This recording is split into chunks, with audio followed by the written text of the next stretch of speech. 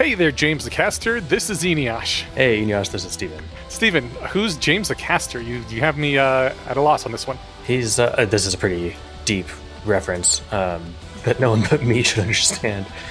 He's a stand-up comic. He's really funny. I linked the bit that made me think of putting him for this episode in the show notes, so it'll be in the show notes for the audience. Okay. The bit where they're talking about like which exclusions can we go get money out of, and Pi Shep is the farmer from heaven, right?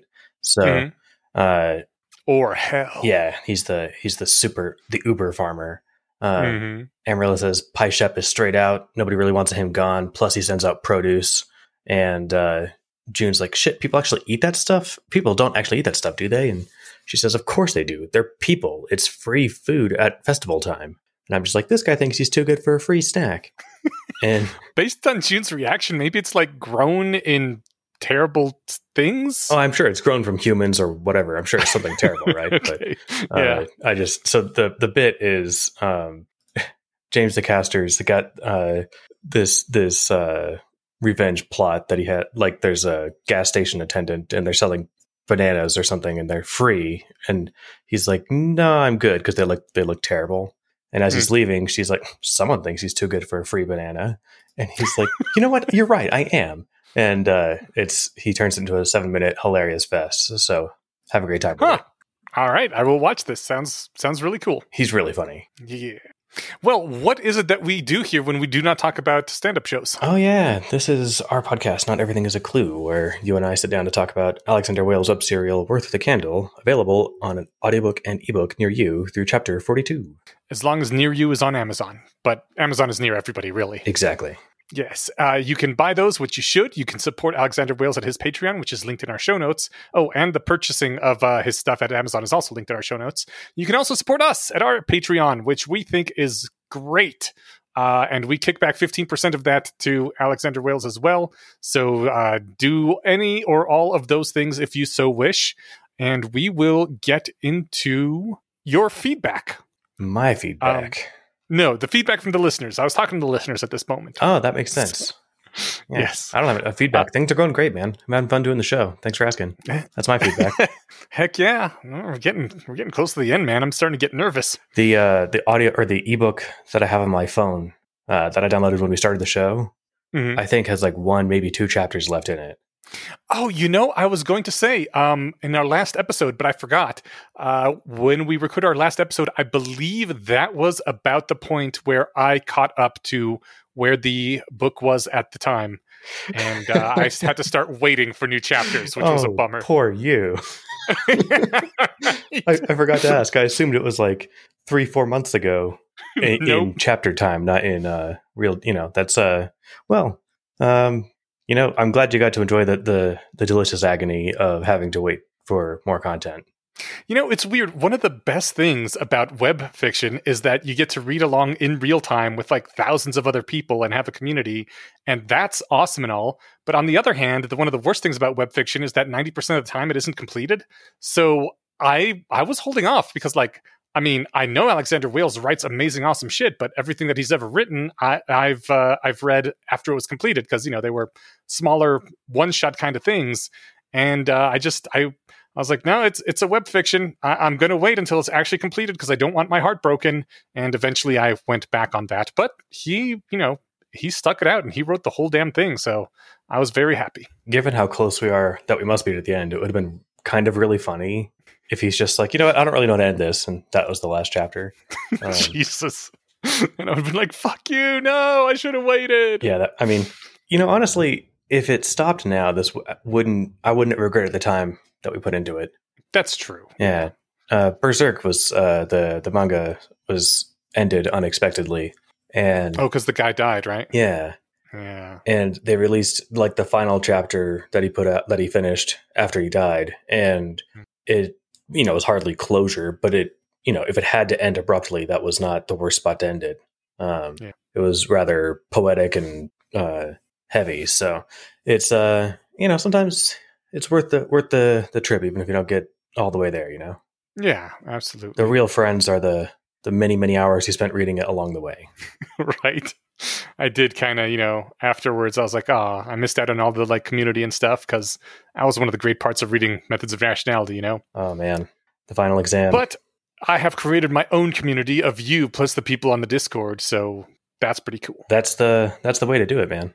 Hell yeah. And if we're going to do that, we can also do the math. Who wrote in saying that the meaning of Captain Blue in the Bottle might have been that the DM wrote the story to rest on the humans can't consent to labor view, but found that June then didn't have motivation to actually wreck Blue in the Bottle's operation, so slowly increased how terrible he was until he made June actually care. And I love that theory. I love it. I think that's exactly the kind of stuff the DM's doing behind the scenes. Mm-hmm. He's like, really, June? You're okay with this? Ah, damn it. I thought you were communist like me. Okay, human slaves. Okay, fine. You're not super put off by the fact that they can consent? Oh, okay, I got it. Fucking zombie, zombie mothers giving pregnant to human babies. Now you care, right? He's like, oh shit, now I care. So, yeah, got him with that one. That's right. Thank goodness that the DM could modify things on the fly like that. I mean, I think that's how this works. Yeah, I think so too, yeah. I mean, that's how you would do it if you were an actual DM playing a tabletop game. Exactly. And that's one of the things that makes it a unique art form that's really fun. It's like, I guess June already says that. All the improv and all the interaction and stuff, it can be really cool if you got a skilled DM. Anyways, next user comment we got was from Divinity. This comment is about when you and me were talking about how... well, me specifically, I was saying to you that I thought it was really weird that Val put at the end of her sentence that Blue's idea that everybody would murder millions of babies to extend their life a little bit was obvious nonsense. And I was like, who's she telling that it's not obvious nonsense to? Like, who here thinks that she wouldn't know that, so she's covering her own butt? But Divinity has a different reading. Divinity says, Val was pointing out that if Blue was actually rationally examining the world around him, he would not have come to that conclusion. It's obvious nonsense, so he should know better just by looking at the world. On this reading, it was a commentary on Blue's lack of rationality, rather than a disclaimer or a persuasive argument, which I find to be a really good point, and that is an alternate reading that is very good and is less sus of Val. So I think maybe you have been making me suspect her more than I should have, because she's an awesome person and you just hate the unensouled. When it turns out that I'm right, I'll accept your apology graciously. Awesome. I mean, Blue in the Bottle couldn't hear them talking about him, right? No, he could not. So this disclaimer serves the same purpose, or like this commentary serves the same purpose as the disclaimer, right? Or rather, is just as futile. Maybe. Like, Divinity also went on to say that it's kind of like when Harry was talking to Hermione about how Quirrell questioned whether Lucius actually loves his son, because Quirrell doesn't understand that humans actually love their offspring. And Harry was just like, yeah, this guy is just like, he's too cynical. He's cynical about absolutely everything. And like, maybe Hermione already knew that, but sometimes you just kind of say, like, Jesus, look at this guy and is being a dumbass on this thing. Yeah. No, I think that actually makes perfect sense. I was just thinking if we're running with the concern that you had. I don't know if we had solved it yet, but yeah. I mean, that's also viable, what you just said. Well, I mean, I think sometimes people just like finish their thoughts. The thing is with Val is that, I mean, I guess Val and Amaryllis primarily, really everybody but June, because June's the most human. They start a sentence, they get half their thought formed, then they start talking, and then they finish it somehow with whatever they, find to end their thought with. All of that was impromptu and was jargony, or not jargony, was disjointed on purpose. And you're saying that's what most humans do. Right, because those were just some raw-ass thoughts. But the thing is, Val doesn't have those, right? Yeah. So when she finishes up like well, and don't you agree? Or, and isn't, I don't know, whatever, like some random end of sentence thing. It's like, it's never an accident with her like the way it is with us. Right. Yeah, because she's got all the devils. All the devils. The girl with all the devils. All right. Well, that is our user feedback. So let's jump into the Dragon's Roost. Works for me. Cool. That is the name of chapter 217, where they are going to the Dragon's Roost to look at all the stuff that they have got from murdering a dragon. Yeah, the call was like, go there and check out the books, basically. Yeah, see what you can get for them. Although it doesn't say that yet, but that's why it does it. We later find out. Well, I mean, it's going to... But yeah, June's... we know it's aimed towards gold all the time. That's true, yeah. When I only hit that wanted to kind of just force that beat just because it's interesting that this is like every time it says to do something. Again, it's June leaning across the table telling Raymer, okay, now you got to go do this, or you're not a gold mage anymore. And every time that it tells him to do stuff, I'm wondering, why is it that the DM is like this? You know, if we have the best candidate so far, this is not even a candidate. This is DMD NPC, right?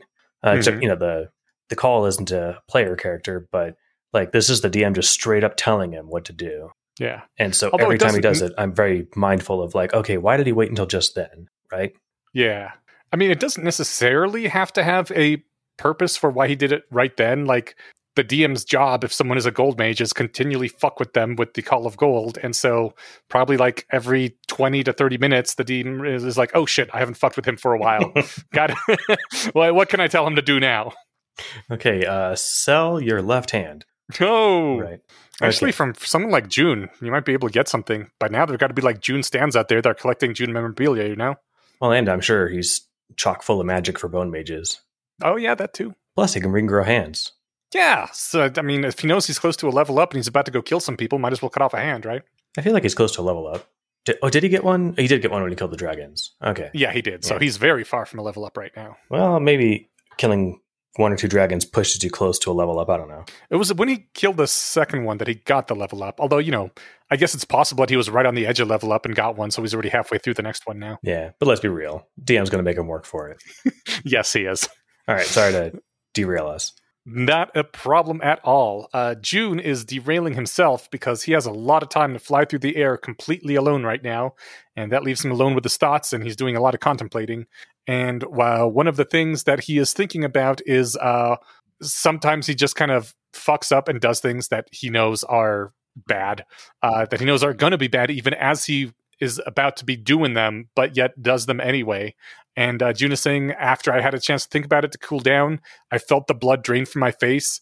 Every time I fucked up, I felt like a weight was pressing down on me. And I wanted to say I really feel him on this. It's really awful. And like the really weird thing is, like, even as you're doing something you know you're going to regret, like, this is going to feel really awful afterwards. And then afterwards, when it does feel really awful, it feels a lot worse than what you were expecting beforehand, even though you knew it was going to feel a lot worse.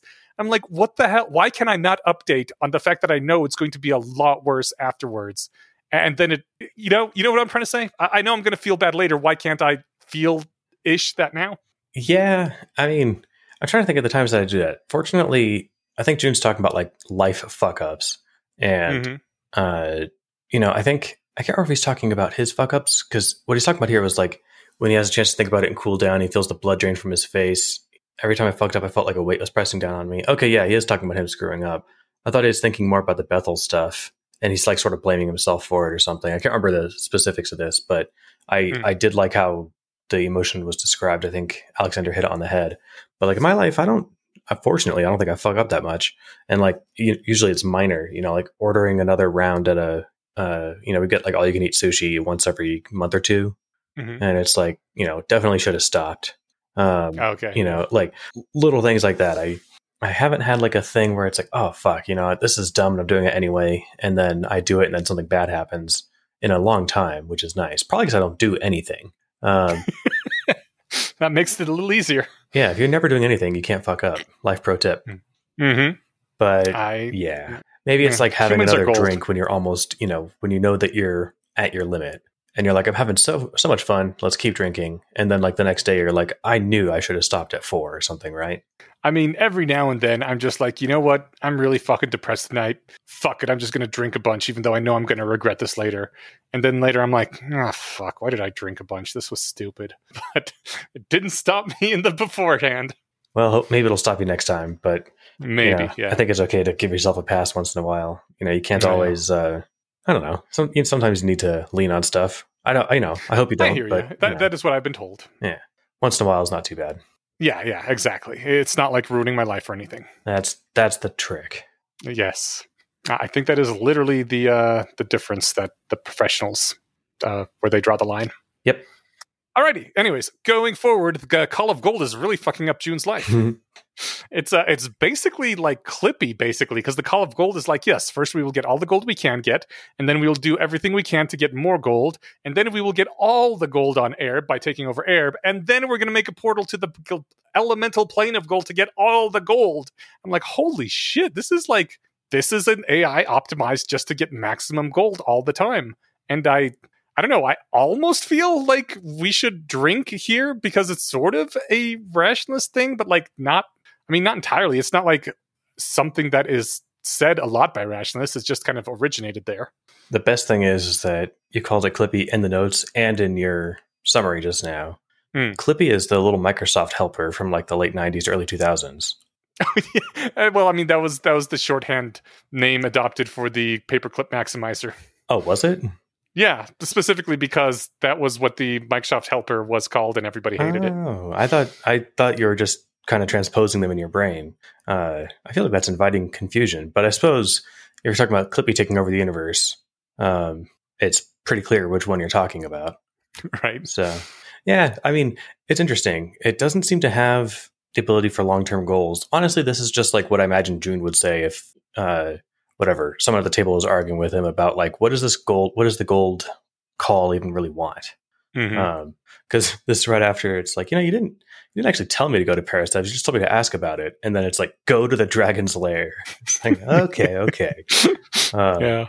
But yeah, it's, if all it wanted was maximum gold, it would let him, keep doing his businesses and really just do what they're doing. Let me become God and I'll give you all the gold you can handle and then some. Yeah. But it's that's not its purpose, right? Its purpose is to keep testing him and pushing him until he finally breaks. Yeah. Well, breaks or pulls the plug on it, which I hope he does before he does something terrible. Yes. I'm kind of excited to see when he'll reach that point. I'm thinking in the next reading. Yeah? Yeah. I mean, not to what jump the gun. What makes you think that? Well, it's like they're trying to figure out which exclusions to go after. And it's like, all right, the call tells him, go do this one. And he's like, okay. And Amaryllis like, really? You're going to do it? And he's like, yeah, I guess. And it's going to be some genocide mission. And like, it's going to be bad. Yeah, but also Amaryllis said, yeah, these guys sound like they got it coming. The flesh somethings, flesh crafters, flesh mages. They all have seemed like they've had it coming. Yeah. Oh, you're right. But some of them weren't as bad as. Yep. Yeah, I mean, Blue in the Bottle, he definitely had it coming, but there was good reasons not to kill him right off. The Dorises totally had it coming, but they could be redeemed. I just feel like, here's what's going to happen. And this is going to be like my ending note, but it's fine here. He's going to get there. He's going to start killing people, and then he's going to find kids hiding. And it's like, oh, I gotta kill all of them. And he's gonna start smashing babies, and it's just like, okay, was this the line? I guess I already smashed a few babies. Might as well get the rest of them smashed. Yeah. So I'm hoping it'll be interesting. Yeah. It's just gonna come back covered in blood. All right. Well, speaking about Superman covered in blood. He arrives at Dragon's Roost, and there's a bunch of jerk-ass thugs trying to intimidate Amaryllis, and one of them is gonna swing at her. Like, his fist is an inch away when June, like, flies over in a split second and grabs his wrist and stares him down, which was just the most amazing, badass thing. And, like, he doesn't even really acknowledge him. He just turns to Amaryllis as he's holding the dude's wrist, saying, like, I'll be nearby. Let me know when you got a moment. Yeah, classic Superman entrance. Yeah, it was fantastic. It was great. And then as he floats away, he switches his armor to lava mode just to really fuck with them. Just because it's the scariest. Yep. So Amaryllis afterwards says, I saw the hit coming. It would probably have hurt, but it would have been good on balance. I'm a young woman, and they would feel bad about hurting me, which would help bridge the gap. And I don't know how true that actually is. I have like some serious doubts about that. I think she may be wrong. I think, you said angry thugs or whatever. These are theater nerds, angry theater nerd thugs. So I'm just saying, like, these aren't like, criminals. So I feel like the image, only one of them was bad enough to hit her, it seems like. And, this girl who's smaller than the guy that just punched her in the face, staggers, kind of stands up, puts on a brave face. I feel like everyone would be like, oh, we went too far. Like, I'm already feeling sympathetic for that hypothetical. Okay, I see what you're saying, and based on the fact that they're theater nerds, maybe you are correct. But I have a very hard time imagining the kind of person who towers over what appears to be teenage girl and hits her with a closed fist in the face. Then, like, if you've gone that far already, I think you're a very shitty person, and I'm not sure you would feel bad for anything you've done because fuck, you went that far already, you know? Oh, he might not, but the rest of the crowd. Oh. Yeah, I feel like if they were alone, there's no way she would have taken that. Unless, there was a way for her to politically spin it publicly, right? Yeah. But no, this was going to be in front of everybody, and they're going to be like, why the fuck did you hit her? God, we look like pricks now. And then they'd feel like they have to capitulate to be nice, you know? That's a darned good point. I was just thinking of the one dude, but yeah, you're right. There is everyone else, and good call. I have been corrected. Amaryllis is, she's slippery. Yes. There's a cute little hand-holding moment, and he tells her basically like, I don't know, you rock, and I don't tell you that often enough. And it's great. I'm sure she knows that, but it's always nice to hear it once in a while, you know? Absolutely, yeah. It's even cooler if like you overhear someone else saying good things about you to other people, but it's also nice to hear it said directly to you as well, you know? Oh, yeah. Well, they basically cut straight to the library. They're interrogating I don't know if we get her name, the librarian. Tell me anything that you think I don't know about Uther. She's like, well, are you a scholar or like whatever, a casual? He's like, assume I'm somewhere in the middle. And so I just like how he goes straight for like, the intense, interesting stuff because he knows he's not here on a lark, right? Yeah. And then she's like, oh, well, we've got this book that Uther wrote that he only wrote one copy of. And so it's not in the Infinite Library. And it says, he speaks of the titular stairs as descending down from Earth and speaks only in speculative tones about how these metaphorical stairs might connect to air and provide a passage back. Yeah. And June looks over at Amaryllis and says, oh, ye of little faith. And then she's confused and he's like, oh, right, we haven't had that conversation. Or you haven't had that conversation. And it took me a second because I was like, wait, she didn't get to that part in the Bible yet? And I was like, oh, yeah, it was another Amaryllis. And she specifically mentioned how she didn't sync up with anybody for a while. Mm-hmm. And so she doesn't even know why she's being called out. I kind of love the fact that the DM made it a 10-minute process to sync with anybody because it's 300 minutes if she wants to sync with all of her clones, which is half the day gone. Like it makes it so that she has to pick and choose, and there's some discontinuity between what she knows, and really a good anti-cheese move. And they can only sync with Prime, right? Yes, they can only sync with Prime. I mean, when they do, they know everything Prime knows and vice versa, but things start to veer apart after a while. And again, you can't spend 6 hours a day syncing. No, but you could divide the load amongst a handful if they could sync with each other, and then she could sync with them, right? Yeah, right, yeah. What I love about it, I was thinking about this when I mentioned something about instances of her in my notes, that I was like, this is exactly how you scale like a web application. You make... it's running in some container, loosely defined, and when you want to use more of it, but there's only so much to go around, you just make more copies, and then you make them all talk to each other, usually through some sort of shared memory or something, right? But if if memory is not, if there's not an immediate need for it to be like known across every instance of the platform of like the applications, then yeah, why not do it nightly? I think that's how half my I was gonna say wife, but then spouse and whatever. My significant other. Yeah, my significant other, my hetero life partner. I think that's how half of her like electronic medical record stuff works. They sync at like 6:30 in the evening or something. What's funny is like I think half of that will make me sound smart to people who don't know anything about computers, and to the people who do, they're gonna be like, God, this guy doesn't know anything that he's talking about. It's delightful. This is a really fun phenomenon where like if somebody talks about stuff that you don't know about, you assume they're only giving you the tip of the iceberg and that they know a lot of this stuff. At least I do. I think there's a known name for this, so it's not just me. But when in fact they could just be telling you everything they know, and you're just assuming they know more than they do. So rest assured, I know very little whenever I talk about anything. Excellent. I will assume that is a false cover, so people try to underestimate you, and in fact, you know everything about everything. Or at least a lot more than you're letting on. Unless I'm playing one level higher than you, so... I'm trying to trick you into thinking that I'm smart, because in that way you wouldn't be tempted to move against me. Yeah, perfect. Well, I mean, that's pretty smart.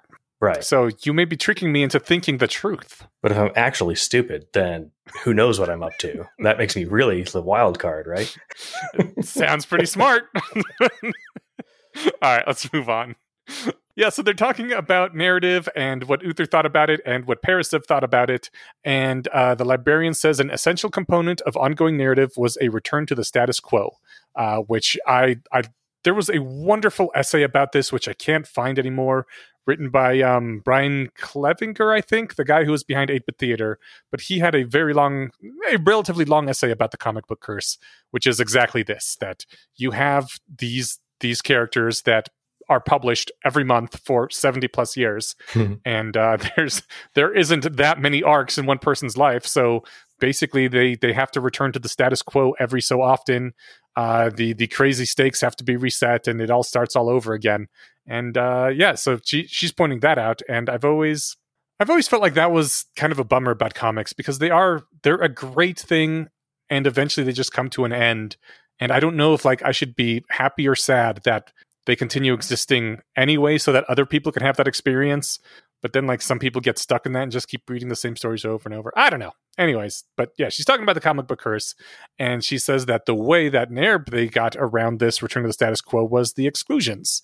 And the first and most obvious element was that they returned the world to normalcy in ways that might be impossible or difficult otherwise. And the second thing they do is de-escalation, because an infinite series of stories would require periodic downscaling of stakes in order to compensate for the inevitable rise in power, what Uther called power creep. And I was like, yeah, perfect, exactly. And also, see Marvel movies, because they are starting to understand this very process of the comic book curse. And I'm really interested to see what's going to happen over time as they keep trying to make these things. Me too. I haven't seen the new Doctor Strange. I suspect that, I'm anticipating that they'll do this multiverse stuff better than people are worried about. Just because there are a ton of obvious problems with, no stakes, infinite universes, etc. Right? I feel like they've got some good story writers, so we'll see how it shakes out. But as far as the de-escalation and power creep stuff, the TV show Supernatural, I talk about quite a bit. I can't honestly recommend it in general to anybody. I thoroughly enjoyed most of it. If anyone really wants to watch it, I would say skip seasons 9 through 13, maybe 8 through 13. I'd have to double check. But at the end of season 5, the stakes are all the way up to biblical Armageddon, Michael versus Lucifer. They had 10 more seasons after that. And so yeah. I think, one of the seasons, it's like the fate of the world. And it's like, okay, so, and that wasn't the last season. So and then they get all these crazy super weapons, and then it's like, oh, we lost it. And it's like, well, of course you did, because you can't just keep the gun of perfect killing, right? Mm-hmm. So yeah, the de-escalation has to happen in a couple different ways. And some I think Supernatural succeeded at the stake adjustments with varying degrees of success. Nice. Sometimes you just didn't buy it at all.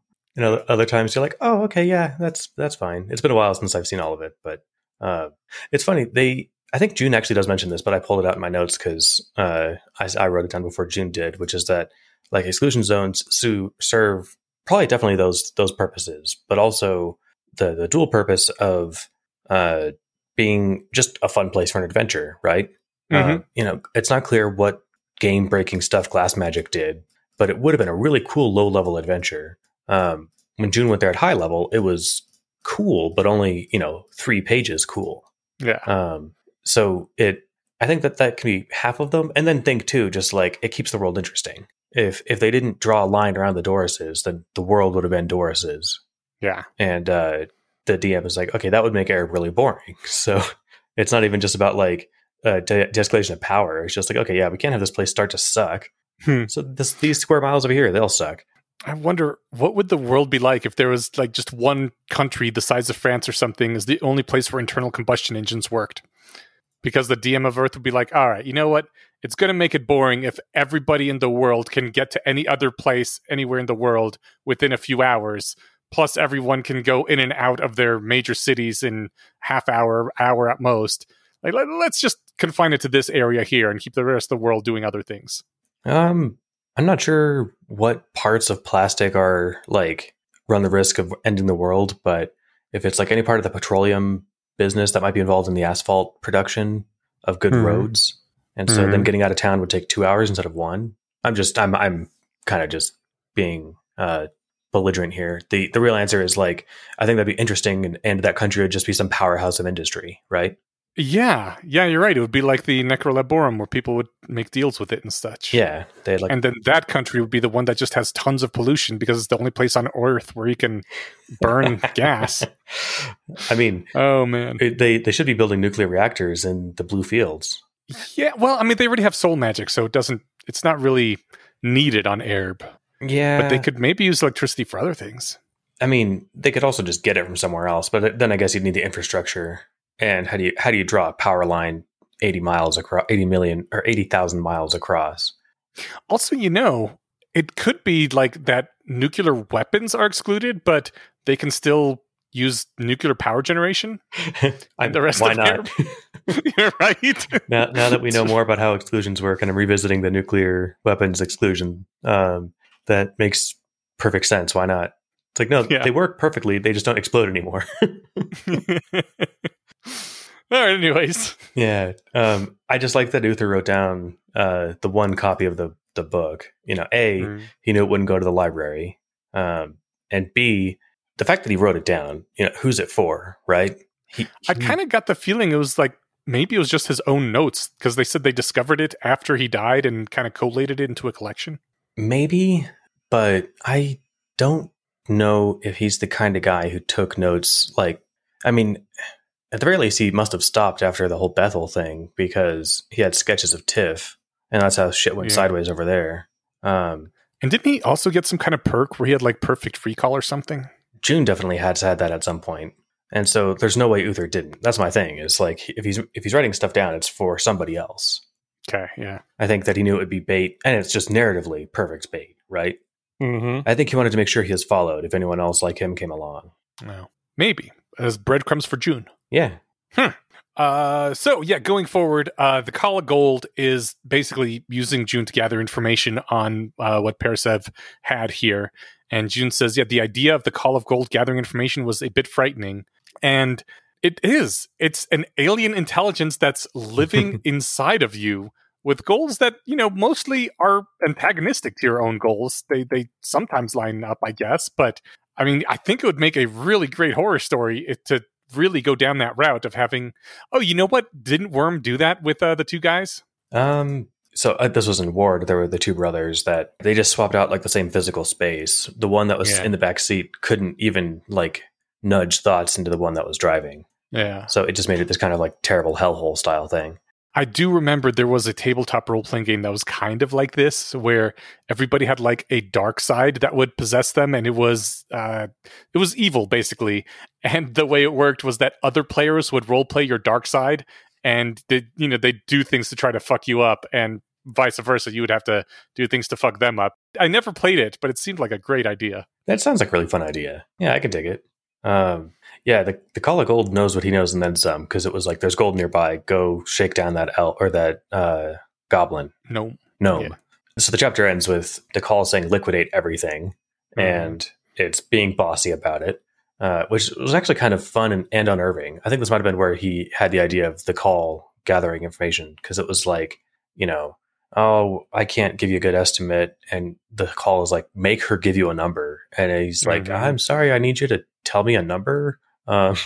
If I don't, it might tell me to coerce it out of you, specifically, rather than just say force. Anyway, so I was thinking, like, sure, it'd be cool if he has a gold mage when they go to the Felseed exclusion zone. I would like that because I want him to have a smooth time and win and get to Arthur. But I don't think that'd be satisfying, right? Unless there's some cheat that makes gold magic not awesome there. But I'm sure there'd be something that the DM could pull out of his hat. Yeah. I mean, at the very least, it would make his job there easier. Yeah. Maybe I'll have to give it up while he's there. Like, it's going to be like, hey, go back to the Parasev's library and make sure those books are being sold. It's like, okay, fuck you. I'm not leaving. He's like, Grak is going to die. I can't leave now. Right. Call Gold's like, okay, you're not Superman anymore. I'll take the power and run, I swear. Mm-hmm. I feel like, it's extorting him, and I get it. Like, it's not quite an intelligence, because otherwise you could threaten it. Mhm. Be like, look, man, you want gold? I'll get it to you. How much do you want? You want 1,000 pounds? I'll give you 2,000 by the end of the week if you just shut the fuck up, Yeah, But I don't think it works that way, I don't think so either. alas. Yeah. So 218, a grueling calm. I was The wondering tongue. what this was, like what the title meant, because grueling calm sounds like crushing boredom, right? Yeah, I guess so. But that's not really what happens. I didn't think so anyway. No. No, it's just maybe it was the fact that, like, I don't know, it was downtime, but no one was able to fully relax. Yeah, Yeah. All right, I'll lean with that. I liked the title name a lot, or the chapter name a lot. it is cool. And if there's some subtler allusion or pun, then I am missing it. Samesies. Cool. So June is talking to a tongue.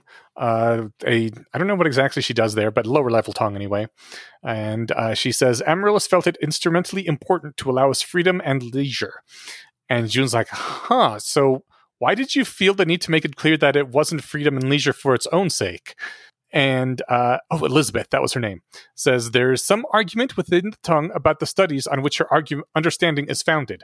Almost all of the studies cited in the design document for our civilization used humans or dwarves, with none being specific to the tongue. And, this is just a casual conversation he has with a random tongue that he ran into in an elevator.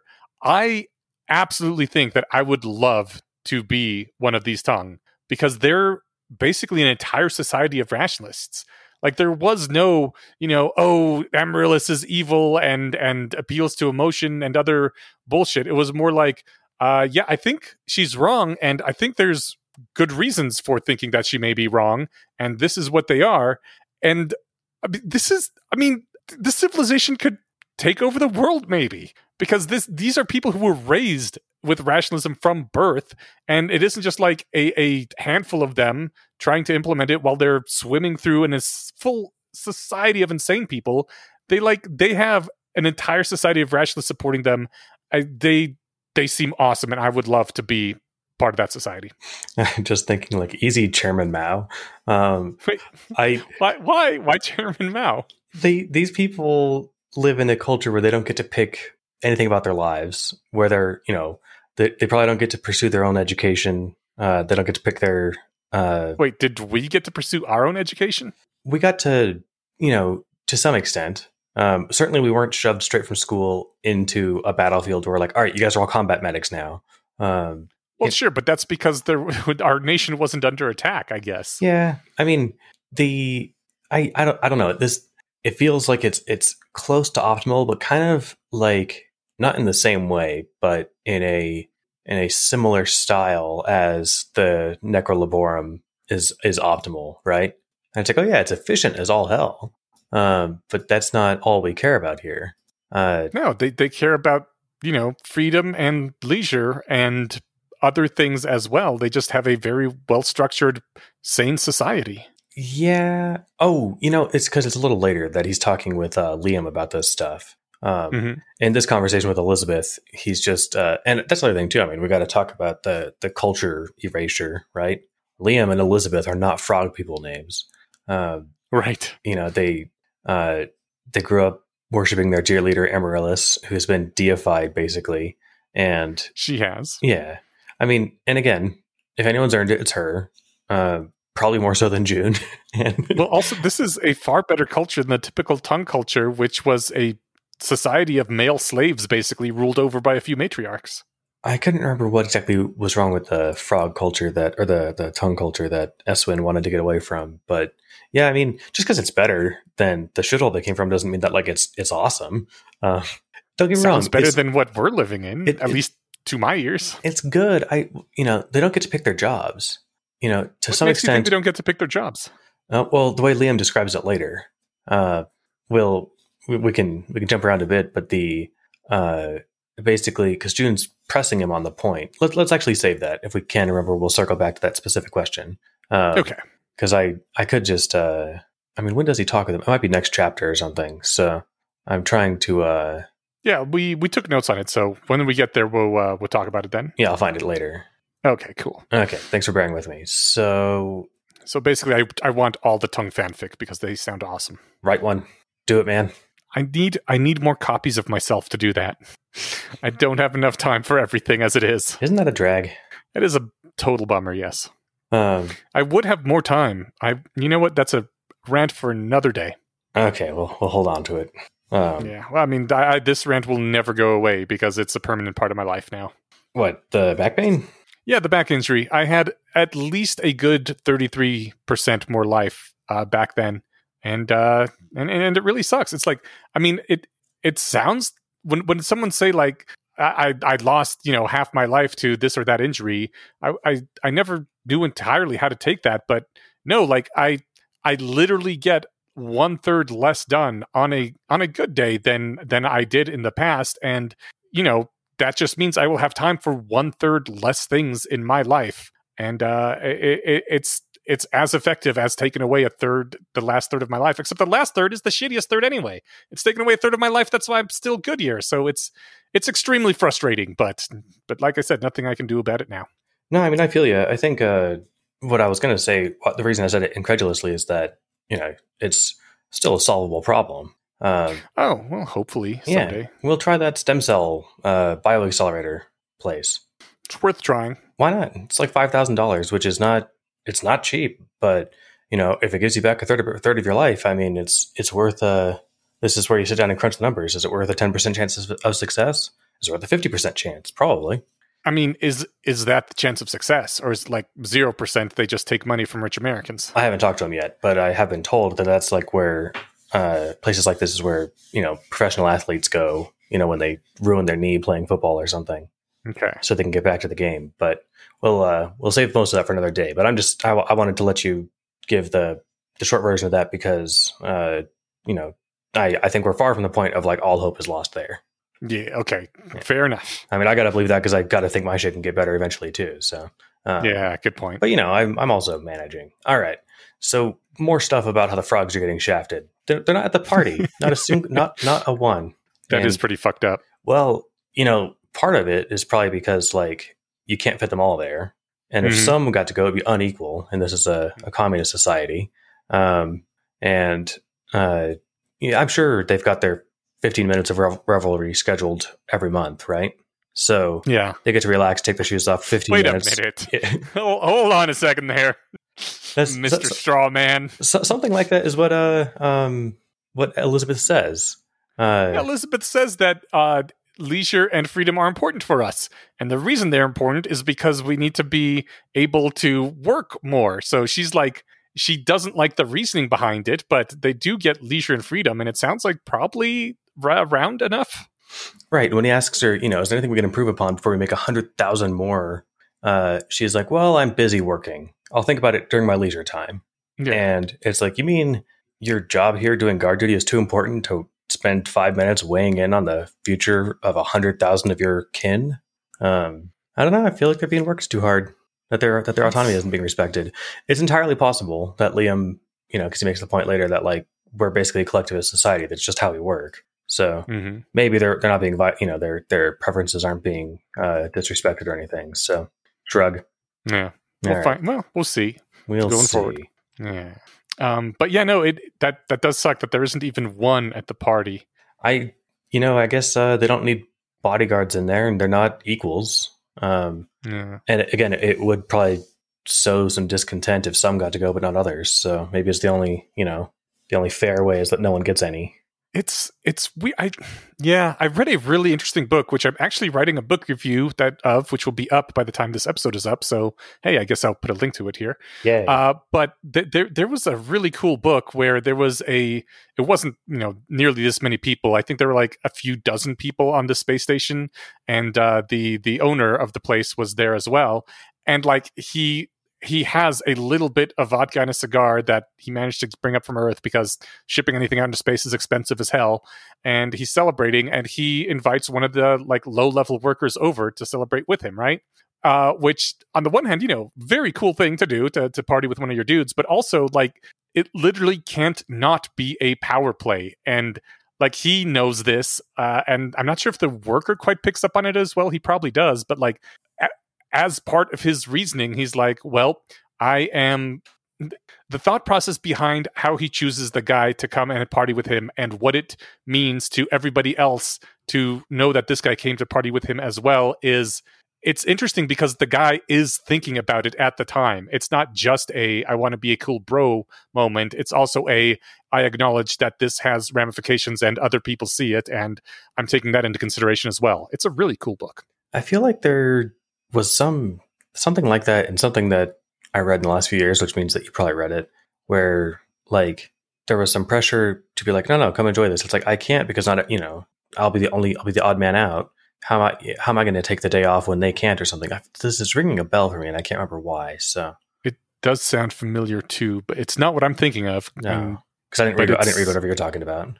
Yeah, but it does sound familiar what you're saying. Something like that kind of happened in the movie, the book/movie Holes. But it wasn't a random person. It was the guy who dug up that like lipstick cap or something. I got to go see that movie. I keep hearing it's good. From June. Well, no, I've heard it from a few other people before. I don't remember if the movie's any good or not. I remember not disliking the book. It was mandatory reading in school at some point. So most of those I hated. This one I didn't. Cool. But I don't know if I wouldn't put on your short list, but someone else who's seen it more than, or sometime in the last 15 years, let them know if it's any good. So. I mean, I heard it was good for the target audience that it's aimed at, which is significantly younger than us at this point, but still, Yeah, I have no idea. I can't remember anything about the movie, I guess, other than Shia LaBeouf was in it, but I don't remember him in it, so. Yeah. Well, that's because he wasn't, a bearded, blood-soaked killing machine in the movie, so. Not yet. Much more forgettable. Yeah. Growth mindset. So when June is going to this party thing, he sees Val. And Val is like, hey, Juniper! And she's happy and she bounces over to him. And when both this time when she greets him and in our last reading when she was rushing over to him, it reminded me actually that I really have a crush on Val and she's awesome. And that's probably why I've never really been that suspicious of her. And I think, I don't know, I preferred my first reading in that sense, although I did hate her after she killed Fen because I read that wrong for a while, but eventually I got over that even because she's just really adorable. So yeah, Val's cool. I mean, I just like how she's possibly literally Satan and you're like, but she's cute and fun. Right. I mean, it's adorbs, dude. Yeah, it's great till she rips your dick off, but right up until then. Maybe afterwards too. Who knows? She'll convince you it was a great idea. Yeah, she'd be like, dude, isn't it so much better now that you aren't burdened by this thing, always making you make bad decisions? She's very persuasive. She's also over her Harry Potter hype. And June was like, oh man, that's kind of a bummer. Don't you think it's kind of a bummer that, you've outgrown this thing that you really liked? And she's like, well, sure. But what I really like were the happy memories to outgrow. But I want to leave a trail of happy memories behind me. My first thought was like, well, that's kind of sweet. And then I was like, well, hold on a second. I don't want to leave a trail of happy memories. I want a bag of holding so I can bring all my happy memories with me all the time. That would be awesome. I think you can do both. Because I get what she's saying. I'm not as into Harry Potter, for example, as I once was. And, but the years that I was enjoying that stuff, I'm glad that the Stephen of those years was enjoying it. So it seems like you have a trail of happy memories. I suppose I do. But I wish I could have both. You know what I can do is I can keep pictures in my brain of the happy times throughout the life, right? I can carry the photo book with me. I love torturing metaphors. It sounds like you're having a trail of happy memories or a photo book of happy memories. Yeah. Yeah. I mean, that's the problem with having happy things in your past that you can't be living them right now. And that sucks because that was great. I don't know. The whole change thing. It's weird. You can't have it. You can't be happy that it's happening. It's a catch-22. I mean, I don't think Dr. Manhattan thrived living out his entire life consecutively all the time, right? No surprises. He was always experiencing the moment of being ripped apart in that machine before he became, the blue man that we all know and love. Yeah, sure. But if you could ignore the bad parts and just always be reliving the good parts. I suppose. I mean, that sounds like some wireheading talk to me, but who am I to judge? Speaking of all this, have you seen Everything Everywhere All at Once yet? No. It's quite fun. I would recommend it. It's a good multiverse movie, and it's good, old style kung fu action, and it's funny. It's a great time. Super into it. I'll put it on my list. I would say see it before the next Marvel movie you're planning to see, but I know that's not going to happen. Well, I'm waiting to see the Marvel movie with my brother, so I've got the weekend. Maybe I'll go see it then. If it's still in theaters, give it a shot. Oh, and if it's not, then I'll just do it the old-fashioned way. Arr! Exactly, because I'm an asshole.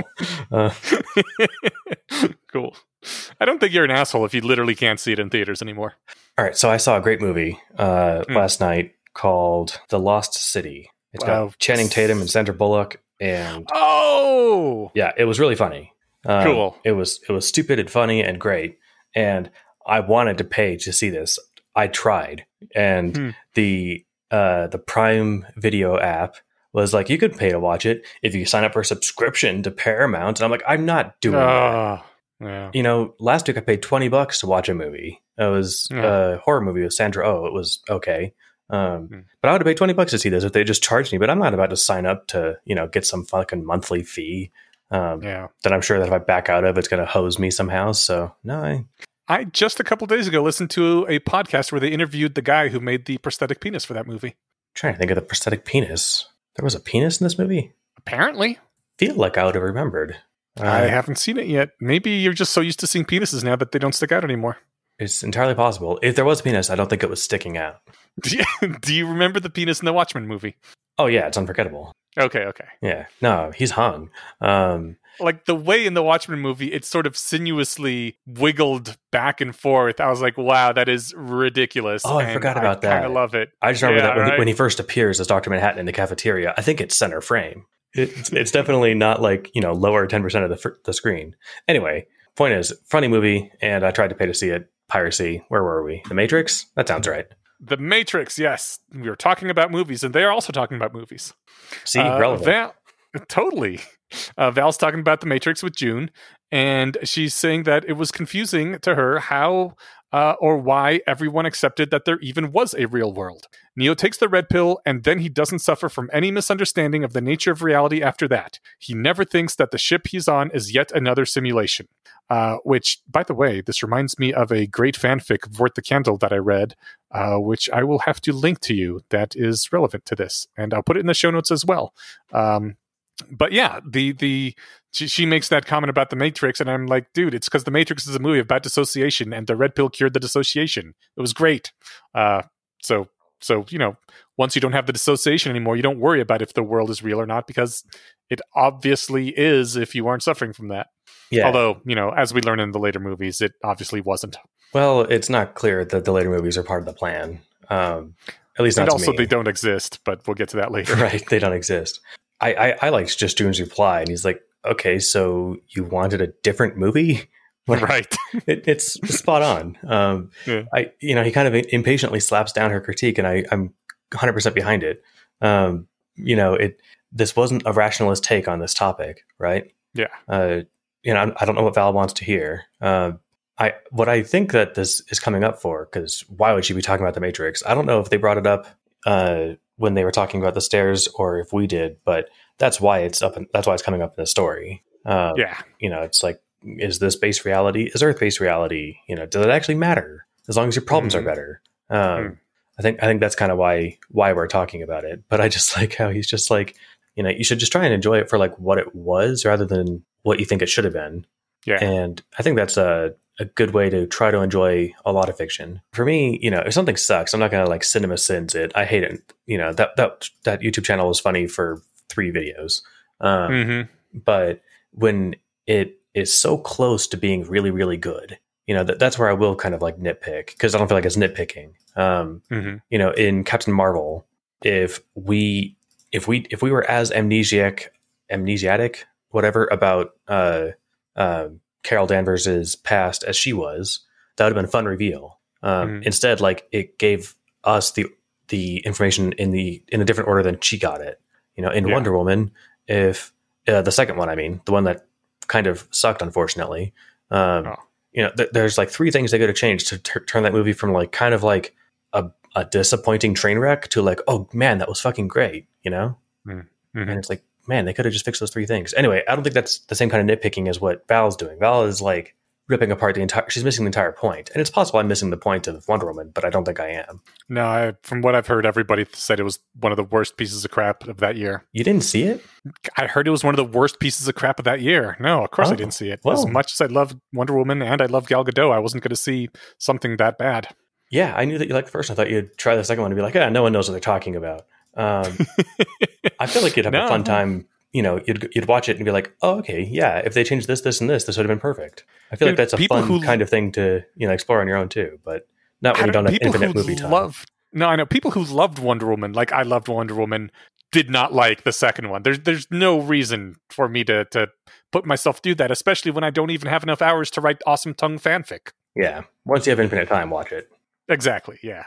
I mean, that's the same reason, like, I really want to watch Supernatural. Like, I keep hearing about all this stuff about it. I'm like, oh my God, this is like my Xena days, except 10 years later when the budget is much better.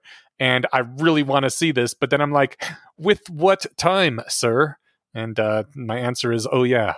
So someday I'll get around to seeing Supernatural, but that day is not today. Well, yeah, I mean, put it low on your list. I'll put together like what do you call it? A skip list?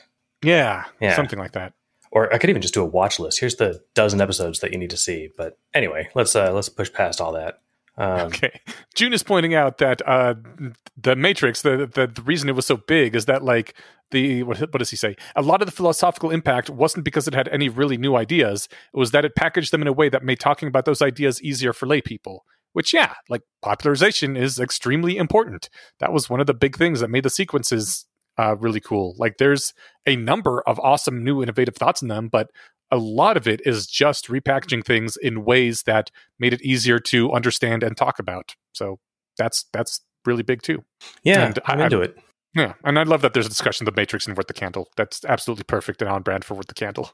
Totally. And we kind of raised the question of, like, is there a base reality?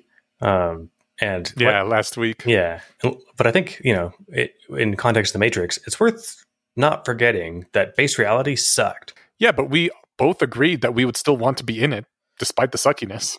I mean, I think what I said last week was, like, whatever level of reality I'm in now is my favorite.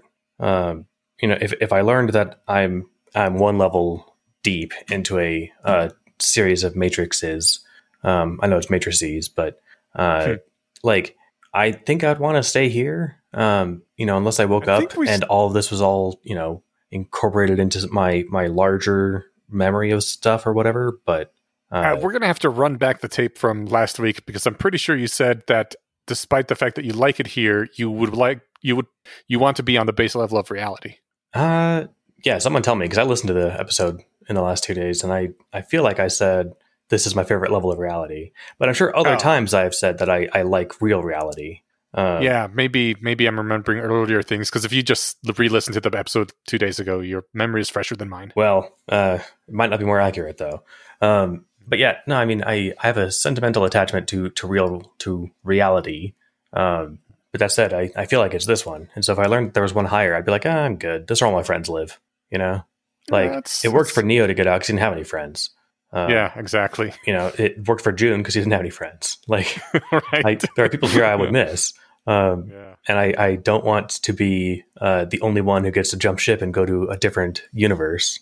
So that might be super lame. Yeah. But, again, so let's, if Neo wasn't sure, because this is actually relevant because June's going to be in his shoes, shortly, probably.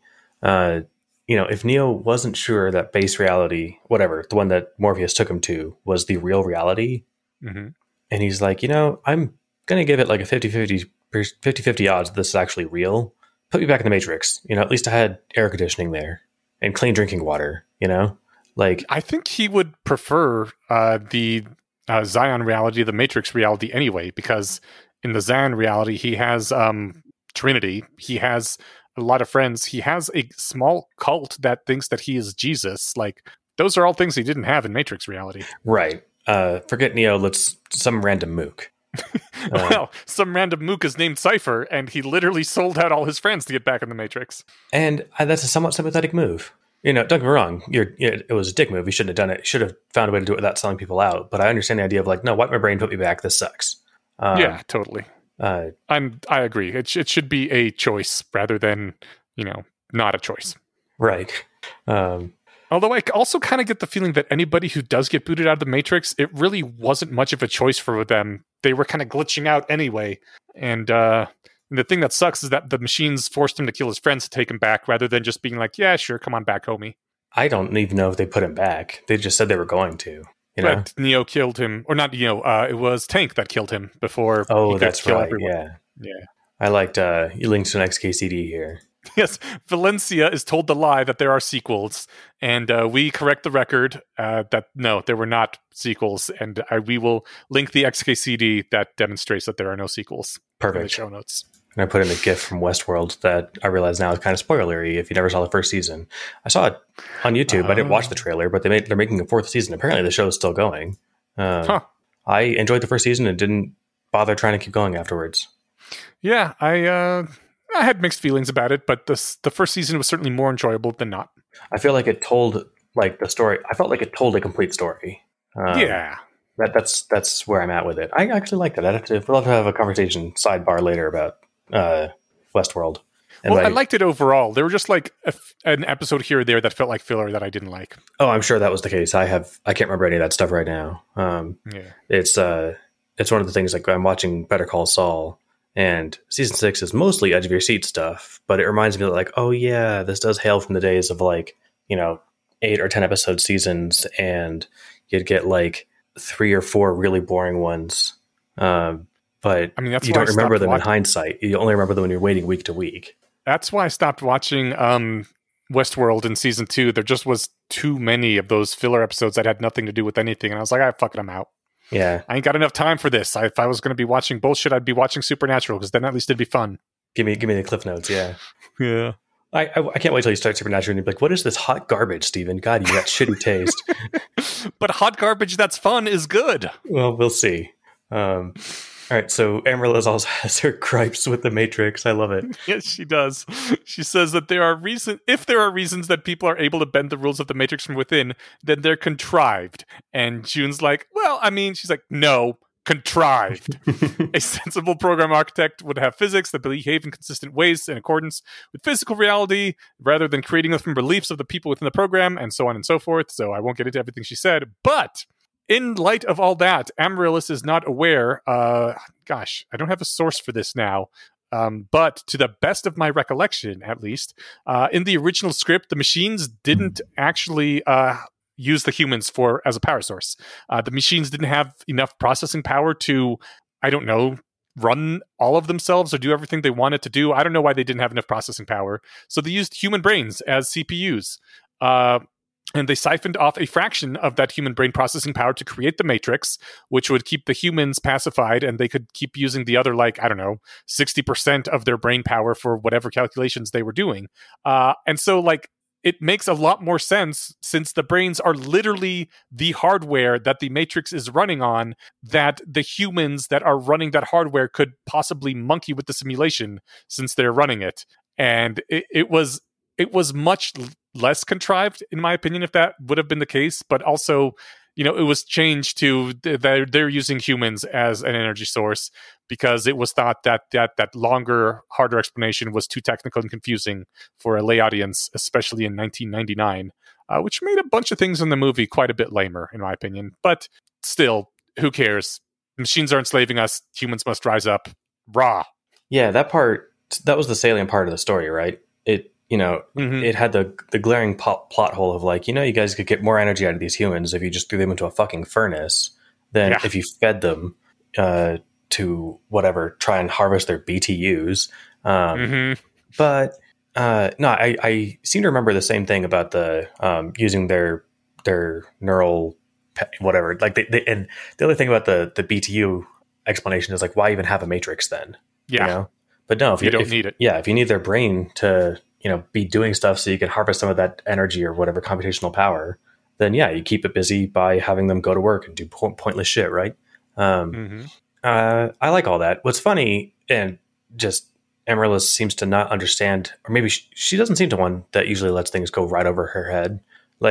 She's talking about how contrived that is, and how any sensible architect would have physics behave in consistent ways. and like, have you been to Erb? Like, half the shit here is ad hoc of like, well, I want it to be flat. Well, what about the sunrise? Fuck it, sun. It doesn't matter. No time zones, and that's just the sun. Like, yeah. Oh yeah, if you cross this line, nuclear weapons work, and it used to work everywhere. But then we decided that the universe decided that they don't work anymore. Like, it is way glitchier than the Matrix. I mean, maybe she's really salty because she knows Erb is contrived and bullshitty like this. And she's like, look, you were in an awesome reality that is actual real and holds to rules, and you couldn't even figure that out for your fucking movies? Yeah, I think that might be it.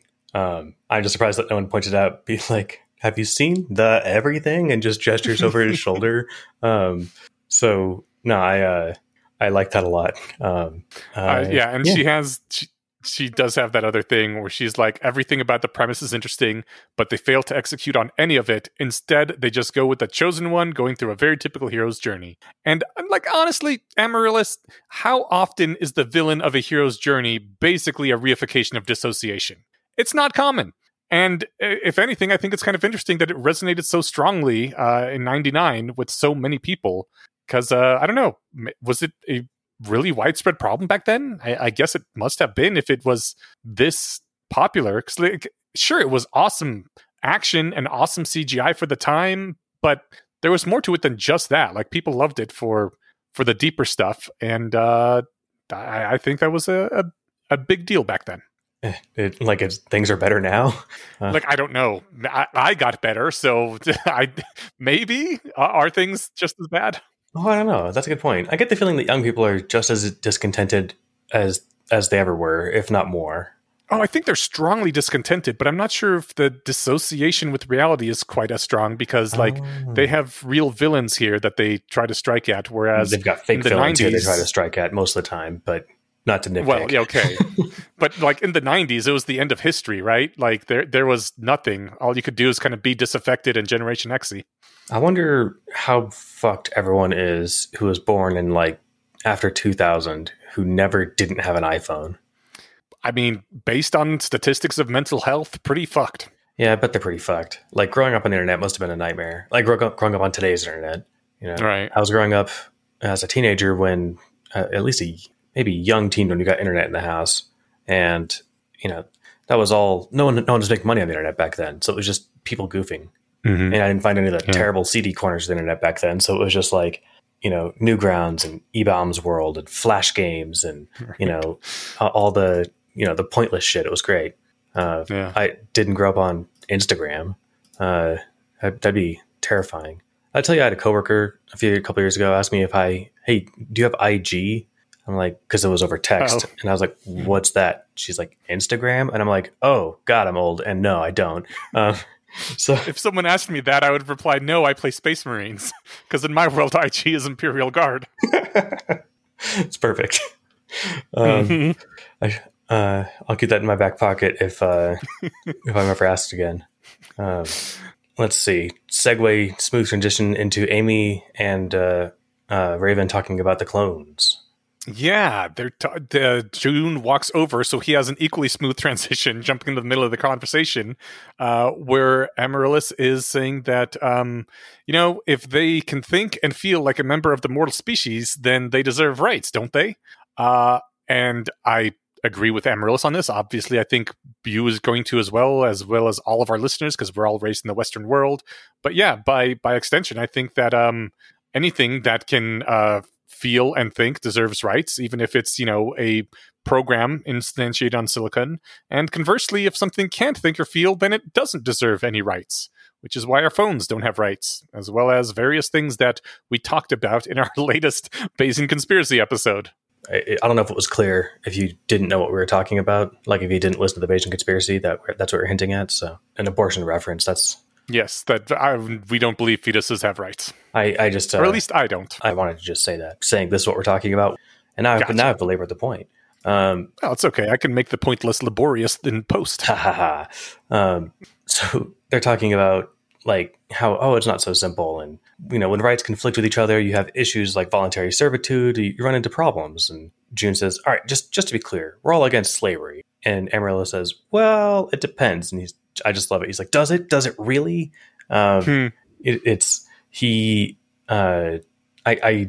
knew that Air was going to throw some, bullshit nuanced case that like, okay, yeah, sure. In this case, whatever. But he's got his principles. I love it. And just like Uther. And I correctly predicted that just like Uther, he'll hammer the world into a better shape before leaving it. And we knew most of that about Uther already, but apparently he solved slavery on Ereb with a very well-reasoned argument and then 2 awesome wars. So awesome. I mean, he seemed to enjoy it. Yeah, I don't know. I admire the idealism. I feel strong emotions about idealism that are very positive. I guess I still am an idealist.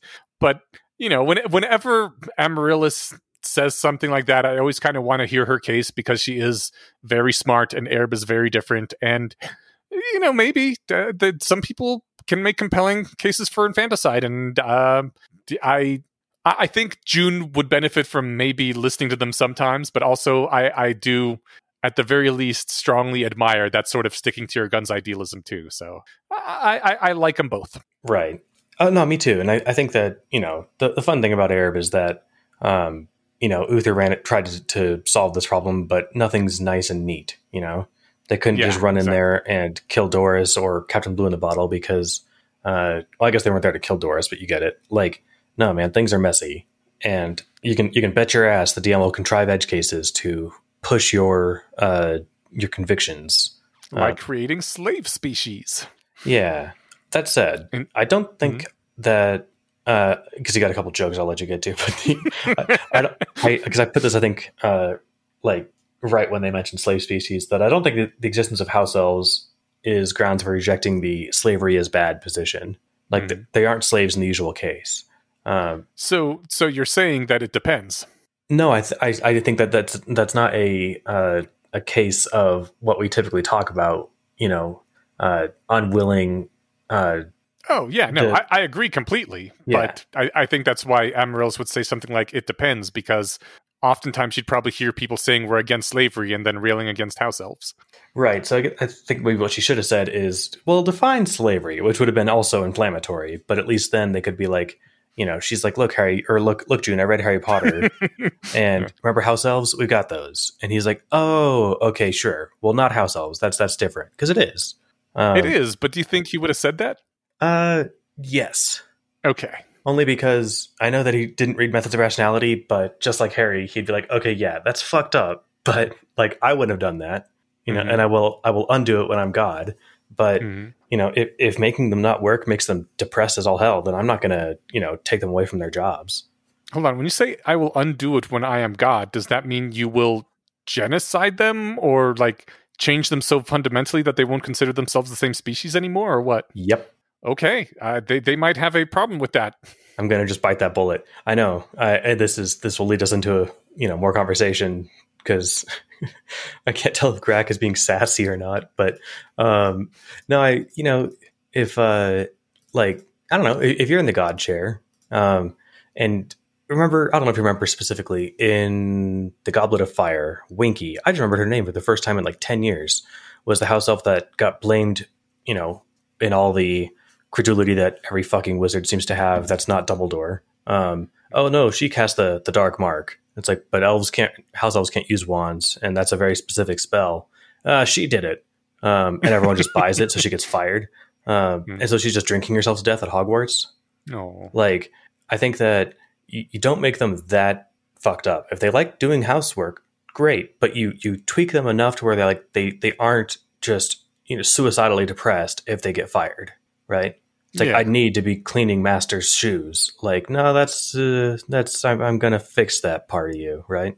Yeah, I guess. I'm trying to relate this to humans, and I guess it would probably be better if like humans didn't get suicidally depressed if they couldn't get laid. But also, is that changing the human species too much? Because you were also the one who was against Amaryllis modifying her asexuality at all. even a little bit. Like, what?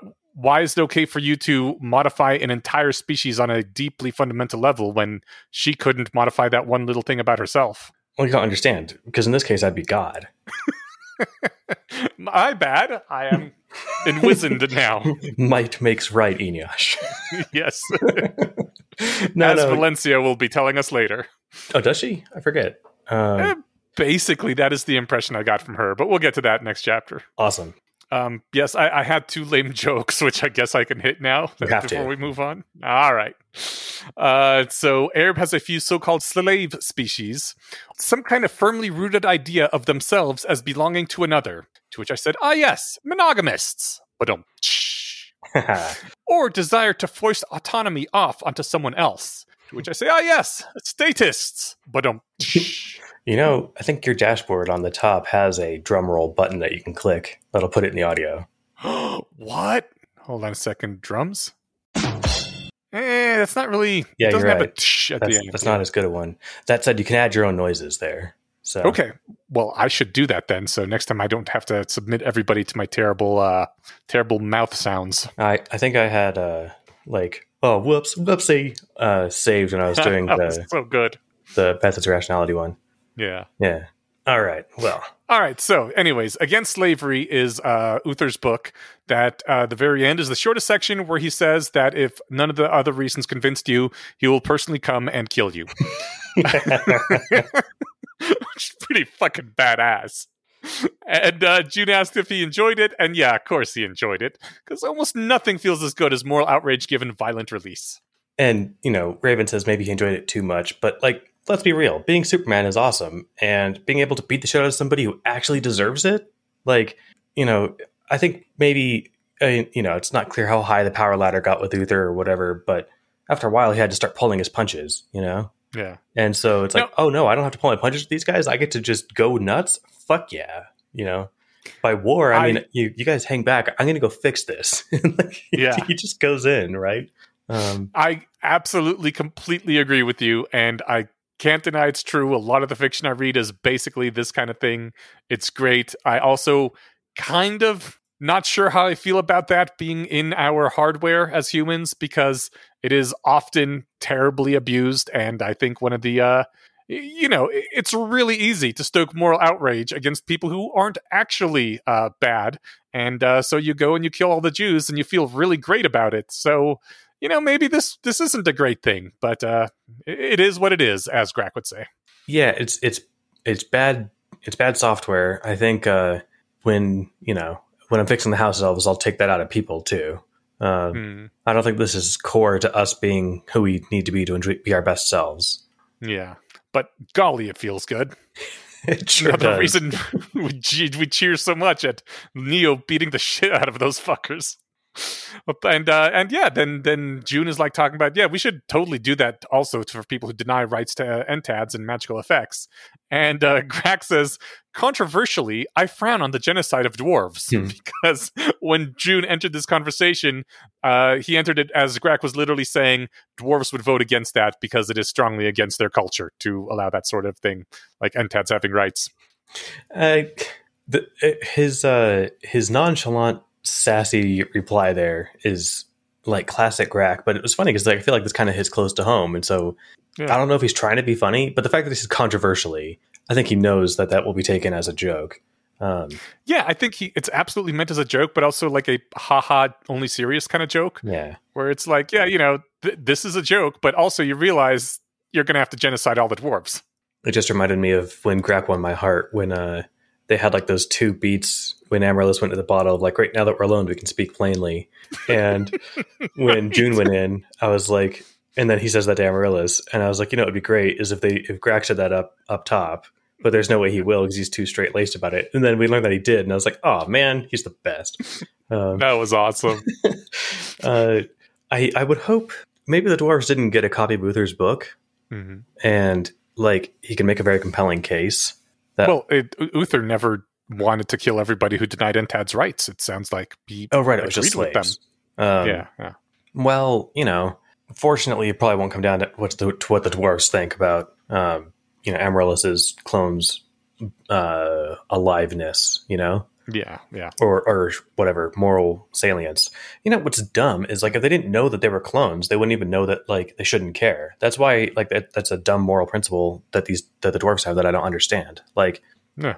this is why like bad egoist ethics.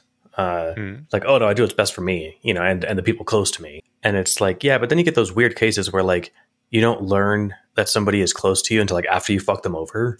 And it's like, oh wait, you're my brother-in-law's brother. What does that make? What I don't know. That makes somebody in terms of relation, like my sister's husband's brother.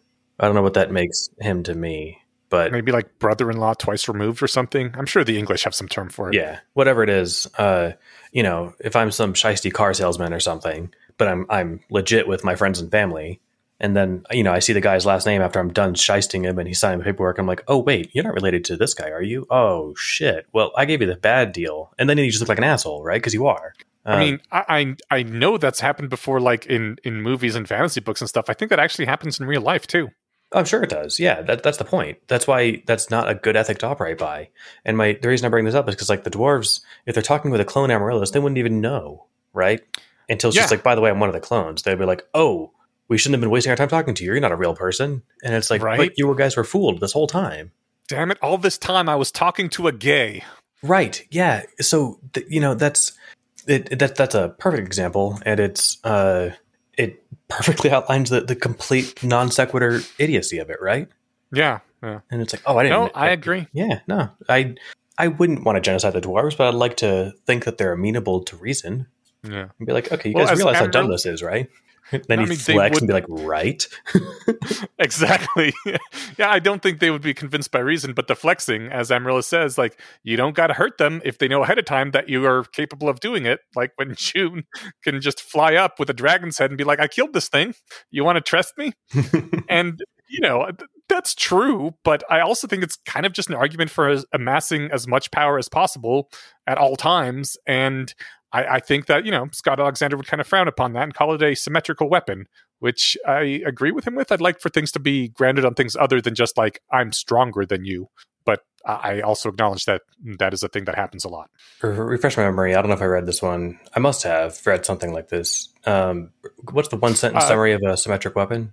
A symmetrical weapon is one that either side can use regardless of if they're right or wrong. Like, I have a bigger army or I have more weapons. All that decides is that who has the bigger army. Whereas an asymmetrical weapon is something like reason, because while both sides can use reason, the one that's actually closer to the truth is going to have an easier time of winning.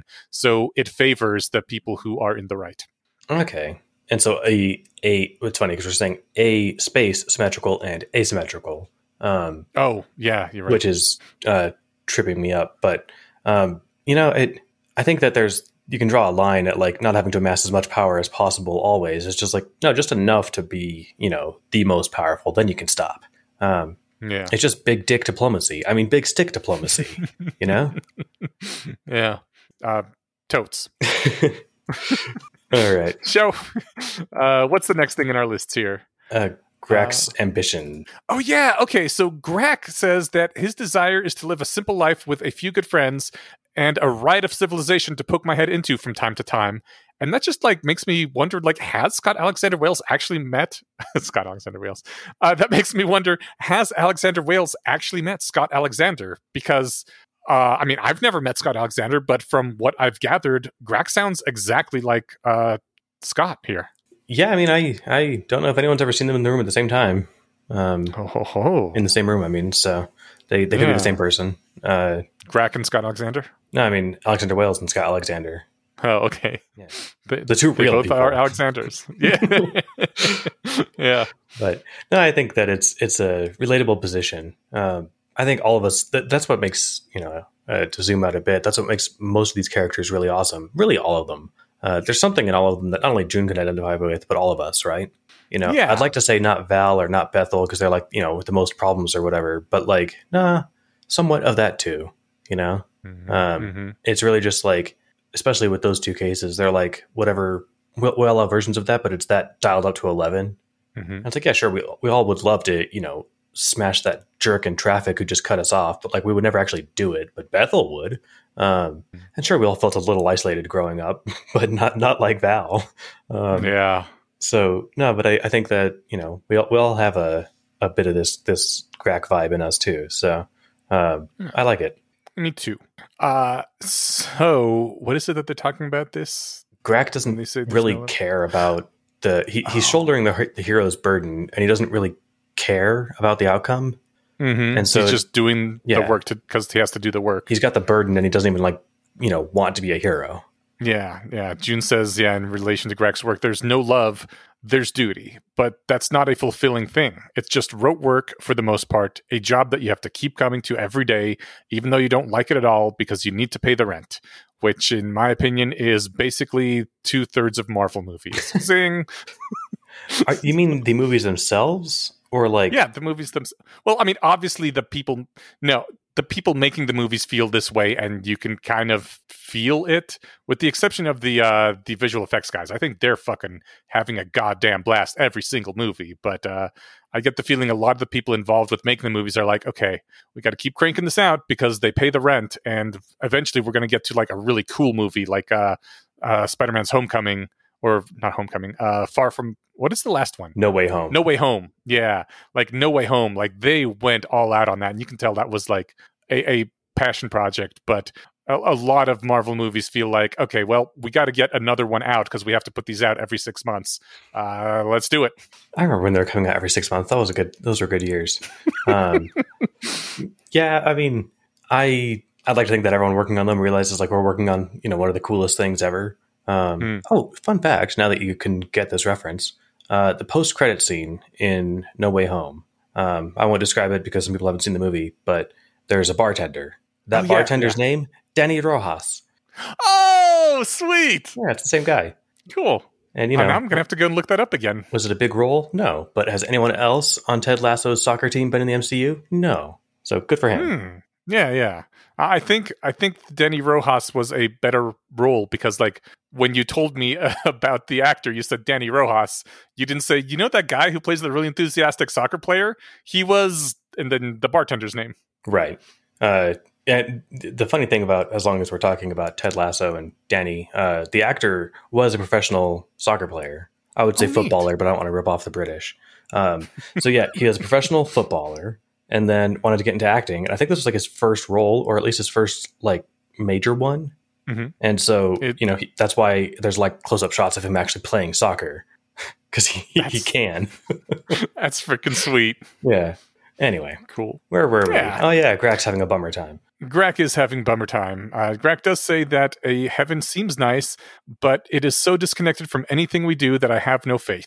There is an alienation from that goal for me. The work that I do advances us towards it, but the connection is often murky. I kind of feel like that feels like a lot of labor in the modern world, that we're all very disconnected from the products of our labor. It's because he used the word alienation, isn't it? Maybe that was primed me. But like, I also don't have very much to say about that anymore because that doesn't apply to me anymore. I don't know. Yeah, you beat the game. You there was the system, and you're like, oh no, wait, fuck this, and you're not doing that anymore. So congratulations, you found the hack to get out of it. Which was work really hard for 25 years, save a bunch of money, and then live modestly and still work hard and just don't get paid for it. And don't have children. That's kind of the bummer part of this, that people who want to have children are not going to be able to implement this hack. Yeah, that's a good point. They'd have to be, really lucky, basically to be born into wealth or win the lottery or whatever, bought $1,000 of Dogecoin on a lark a year ago and then sold it for that, during that week where it was worth 70 cents. Yeah, I mean, like, people are like mystified about the modern drop in fertility and why aren't people reproducing anymore? Like, bitch, I would have to be working my ass to the bone for the rest of my life if I had any kids. Are you kidding me? No wonder people don't want to have them as much. Yeah, it's weird because I know some smart people with kids and some people who, actually have to work for a living who have kids. And I'm not speaking down. What I'm trying to say is like, she won't listen. My sister has 3 kids, or she has 2 and 1 on the way. The fact that we say that and not that she has 3 kids is also another abortion reference. But yeah, I mean, she's smart, and they've been, they've got their finances planned. You know, they've been, you know, doing proper investing for years and stuff like that. And it's like, you know, you realize you're pissing away like thousands and thousands of dollars a year on daycare times 2, soon to be times 3. And she actually wants college funds and stuff for them. And I'm so like, you know, as gift ideas for whatever their birthdays, I'm like, I refuse to contribute to a college fund. I'll contribute to a fun fund. Yeah. But anyway, I mean, one of the biggest expenses that people don't even seem to count is the fact that if you have kids, you need to live in a significantly nicer neighborhood in a significantly larger house. Like, you need to be in a good school district, and that is gated by money in the US. So that's a problem. You know, I don't know. She's like an insurance underwriter or something, and I don't know what that pays, but it must pay pretty well. They're sending 2 of their kids, at least, because it's like a lottery system, and one of them's not born yet, but to private school. Oh, awesome. Well, kind of. I think she doesn't want them, you know, exposed to critical race theory and, you know, I don't want to say evolution because she's not actually that stupid, but I think it's I mean, considering the state of public schools throughout most of the nation, I think that's generally a good idea. Maybe she already lives in a very nice place that has decent schools, but like in general, I would say avoid public schools if possible. You might be right, but I know that you probably get your news about public schools from the same place I get it, which is the Blockchain Reported podcast, and I'm pretty sure we only get the insane shit from them. So I would just be mindful of the fact that I doubt it's that crazy everywhere. But I'll ask my aunt. We haven't really hung out in the last few years because of the plague. So as soon as I see her again, she's a teacher. I'll ask her if shit's fucking nuts. But yeah, Grax's position here is a drag, and I totally get it. You know, he doesn't feel attached to the outcome that they're fighting for. Really, I think because he's depressed and he can't summon the will to give a shit. Yeah. And he also can't summon the will to properly imagine the reward, right? And since the reward is so distant and like not just like in how far he has to go to work for it, but also just like a weird imagining, right? It'd do one thing, you know, for you to work really hard for 2 months and get $50,000 because, you know, you can comprehend that. If I said I'm going to give you $400 billion, you'd be stoked. You'd work yourself to the bone. But like, absolutely, I don't know. I think that there'd be something about that number where it's like that just feels unreal, right? I mean, that might not be the best example because Grax's alienation future is actually like a whole different reality, right? I want to agree with Grack here because like I felt the same way very often where I was very disconnected from basically what I'm doing is helping provide people with housing. And that's a really big deal. People need housing and they feel very emotionally attached to their homes. But like I was doing accounting for a large firm. I had no connection with the final product at all. And I would often on my drive into work, like think about, you know, what is going on? How did we get to the state of affairs where I just sit at a computer and work on some numbers and people give me a big old fat paycheck? None of this feels real at all. And like it got even worse once everything went to direct deposit and automatic bill pay, because like at least for the first few years when I was working in the ancient days, like I would get a physical check that I had to go to the bank to deposit. So I would see like numbers and whole thing in my hand, and then I would have to write a check to pay my rent, and that was numbers that were leaving my bank. And like nowadays I just go to work and I live, and things take care of themselves because money goes into the bank account, which I don't look at. Money comes out of the bank account that I don't look at. Every few months, I check my account to make sure it's still trending in a positive direction. But like when you're literally just working and you don't see anything and you don't pay for your bills, I mean, not in a direct way, it was really starting to get weird for me, man. I know what you mean. It's funny, like one of my first jobs, I worked at like a trophy factory. I don't know if you can say that because there were 5 people who worked there. That's all it takes to put out many, many hundreds of trophies a day. Nice. You know, the cheapo ones that you give to soccer players, you know, kids or whatever, right? Yeah. But I liked that job a lot more. I worked for a few weeks at McDonald's, and that job sucked. Not just because it was, you know, loud and busy, but at the end of the day at the trophy factory, there was a big pile of shit that I built. Yeah. And I think I got paid the same at both jobs. But it was like, you know, I had the result of my labor and I could see it, right? Yeah. You know, at the end of the day, McDonald's looked exactly the same when I left as it did when I got there. You know, I guess there's something, you know, if I was in the right mindset, if I as a teenager could be zen enough about it. Be like, you know what? People want to come here and they like what they're getting.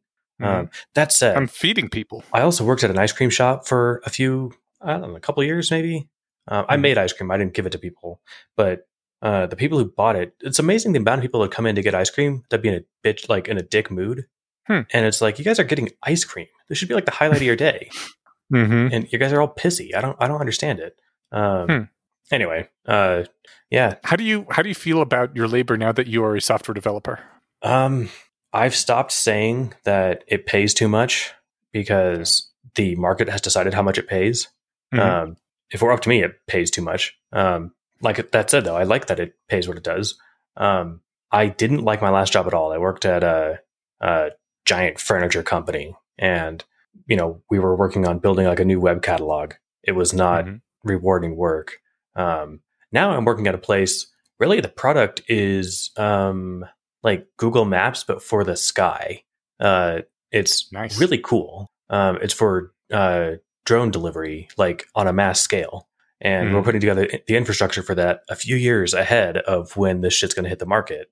Can I invest in this company at all? Not yet. Damn it. Okay. The second that actually, I'll figure out legally when I'm allowed to tell you. Like we're not IPO. We're not going public anytime soon. I'm sure someone had told me, but I don't know if they'll tell us before they even tell like the public, because we would let it leak. But I guess all that would do is give you the first heads up to start buying stock. But no, you can't invest unless you want to start working here. Ooh, stock options. Yes. So do they need an accountant? I don't know. I don't think so. Probably not. I will look at all our open positions. I suspect they'd probably find something part time, because I don't imagine you would ever go back to 8 to 5. Hell no. So anyway, what's fun is I'm also on a smaller team here. I like what I'm working on. I'm only 3 weeks in, so I don't have a lot of ownership on stuff. But I did push my first two things to push to production, is the fancy way of saying I did stuff to the code base that the users can now notice. That said, the feature that I worked on isn't actually user facing, so no one will notice this, but I noticed. So it's still satisfying. I don't know.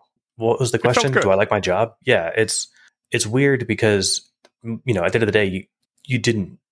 You can look at oh look, I wrote this number, this many lines of code or whatever, but that's never how I measure my work. It's more, I had fun figuring out problems. But there is no big pile of stuff at the end of the day that I did, right? Yeah. But I guess to very long-windedly answer your question, I guess I don't need that to be happy at work, as long as I'm having fun, which I am. So, yeah. Okay. Yeah. So you're fulfilled. Yeah. I'm remarkably fortunate. So awesome. Yeah. Well, let's bring this podcast back home to chapter 219, Homecoming Part 1. Let's bring this podcast back home. Wait, what's funny is Homecoming Part 1, and then the next chapter isn't Homecoming Part 2. Very observant. Yeah, I can read. I guess the question, do you think there's going to be a Homecoming Part 2, or do you think this might be some kind of pun or something? It wouldn't be a pun. It would be some sort of deliberate shout out to the fact that they have been talking more and more about how this might be a postmodernist thing. Right. They would totally have Homecoming Part 1 without any other parts. Yeah, it would be usurping expectations if they didn't have a Part 2. But what Part 2 is going to be. I predict they will have one. It'll be June meeting Bethel. So this is basically Bethel coming back to the group, but nobody notices because she's not around anybody. Yes. So Homecoming Part 2 will be them noticing, confronting, talking, etc. Alrighty. All right. So in Homecoming Part 1, it starts out with Valencia and Bethel talking about morality and fairness and such, because that's what they're doing to help Bethel be a better person. And Valencia says the world is unfair. Part of the way that unfairness manifests is that the side of good and decency is disadvantaged. There are burdens placed on those who are trying to do right. This asymmetry is inherent and unavoidable, and the only reason that good will triumph, if it does, is because by happenstance, the good have power over the evil. And in addition to this, once again, just being an argument for grab all the power you can get all the time, no matter what, which I dislike, this is also just plain wrong, as far as I can tell. Evil has advantages that good doesn't have, sure, but good also has advantages that evil doesn't have. So, I'm not sure which side has the overall total advantage, but to say that it's obvious that good is disadvantaged is just stupid, in my opinion. Kind of the same way that that she thought that Blue in the Bottle was just stupid for not noticing that everybody in the world isn't just like him. I suspect you're going to knock me down with some obvious historical examples, but because I don't know anything about whatever happened to humans before I was born, like I think that the advantages that evil has is like, oh yeah, no, we'll use human shields, and the good guys, you'll be deterred by them. You know, like that gives us a huge advantage. We'll shoot right through the human shields that we have. You know, we don't mind blowing up your city, even though it kills mostly civilians. But you good guys, haha, you're constrained by your petty morals. You won't kill kids. Right. Bad guys do have some advantages. I'm not denying that, but good guys also have many advantages, like the ability to coordinate much better. Like Russia has all the bad guy advantages right now, but their disadvantage of everybody has been cheating and skimming off the top, and corruption is rampant, so their tanks ship without all their armor because somebody was selling that extra steel and pocketing the difference. Like that was a major disadvantage, which is making them lose a war to a much smaller power. Like there's disadvantages to being evil as well, such as not being able to trust anyone else ever. Yeah, the coordination is a big part of it. I suspected that's where you're going to go with it, and I'd already anticipated like a hypothetical response, which is they don't have a proper Dark Lord, right? But if we're going to talk fantasy, then anything goes. So no, I mean, you know, there's a reason that society has been getting on the trends better over the last centuries or millennia, right? Mm-hmm. There are stumbles backwards in the wrong direction, right? Mm-hmm. But it was probably in that gigantic essay, Meditations on Moloch. But you know, the wheel of the wheel of history turns, or you know, I can't remember exactly the phrasing, but it I always think it was trends. Malcolm Luther King quote that the arc of history is long, but it bends towards justice. That might be it. I feel like it was a play on that, and it was like the ratchet of history moves, but it always moves progressive or liberal or something. Okay. I think I've heard something like that too. Probably was a play off that. Yeah. Anyway, things are getting better on the average, you know, and that seems to suggest that the good guys are doing something right. So, how do you define better in this case? I don't know. Less starvation, less disease, more comfort. Kind of whatever. I think like in that case, I totally agree. Yeah. So I mean, like there might be like less life fulfillment in, you know, the super developed world or something, right? But that's a solvable problem, you know. I mean that will be. I don't know. I think I'd rather be like a little restless and unsettled in my career than hungry. Yeah. So no, I agree. Yeah, I just thought it was important to define our terms if we are making claims about the trends of history. No, good point. Yeah. The simple numbers, that's how I'll define it for the sake of that argument. And I will say that, like, Val is trying to, I guess, instill morality in Bethel right now with this talk, but, like, she sounds evil to me in this conversation, which is weird. Like, I'm kind of, all of a sudden, super suspicious of her. I don't know if I haven't been on Discord really for more than 2 minutes a week for the last few months. I'm not sure why. I need to get in there and hang out. But so I'm not sure if I'm the one making this point. But dude, she always sounds like that. Is it just me? I don't know. It might be just me.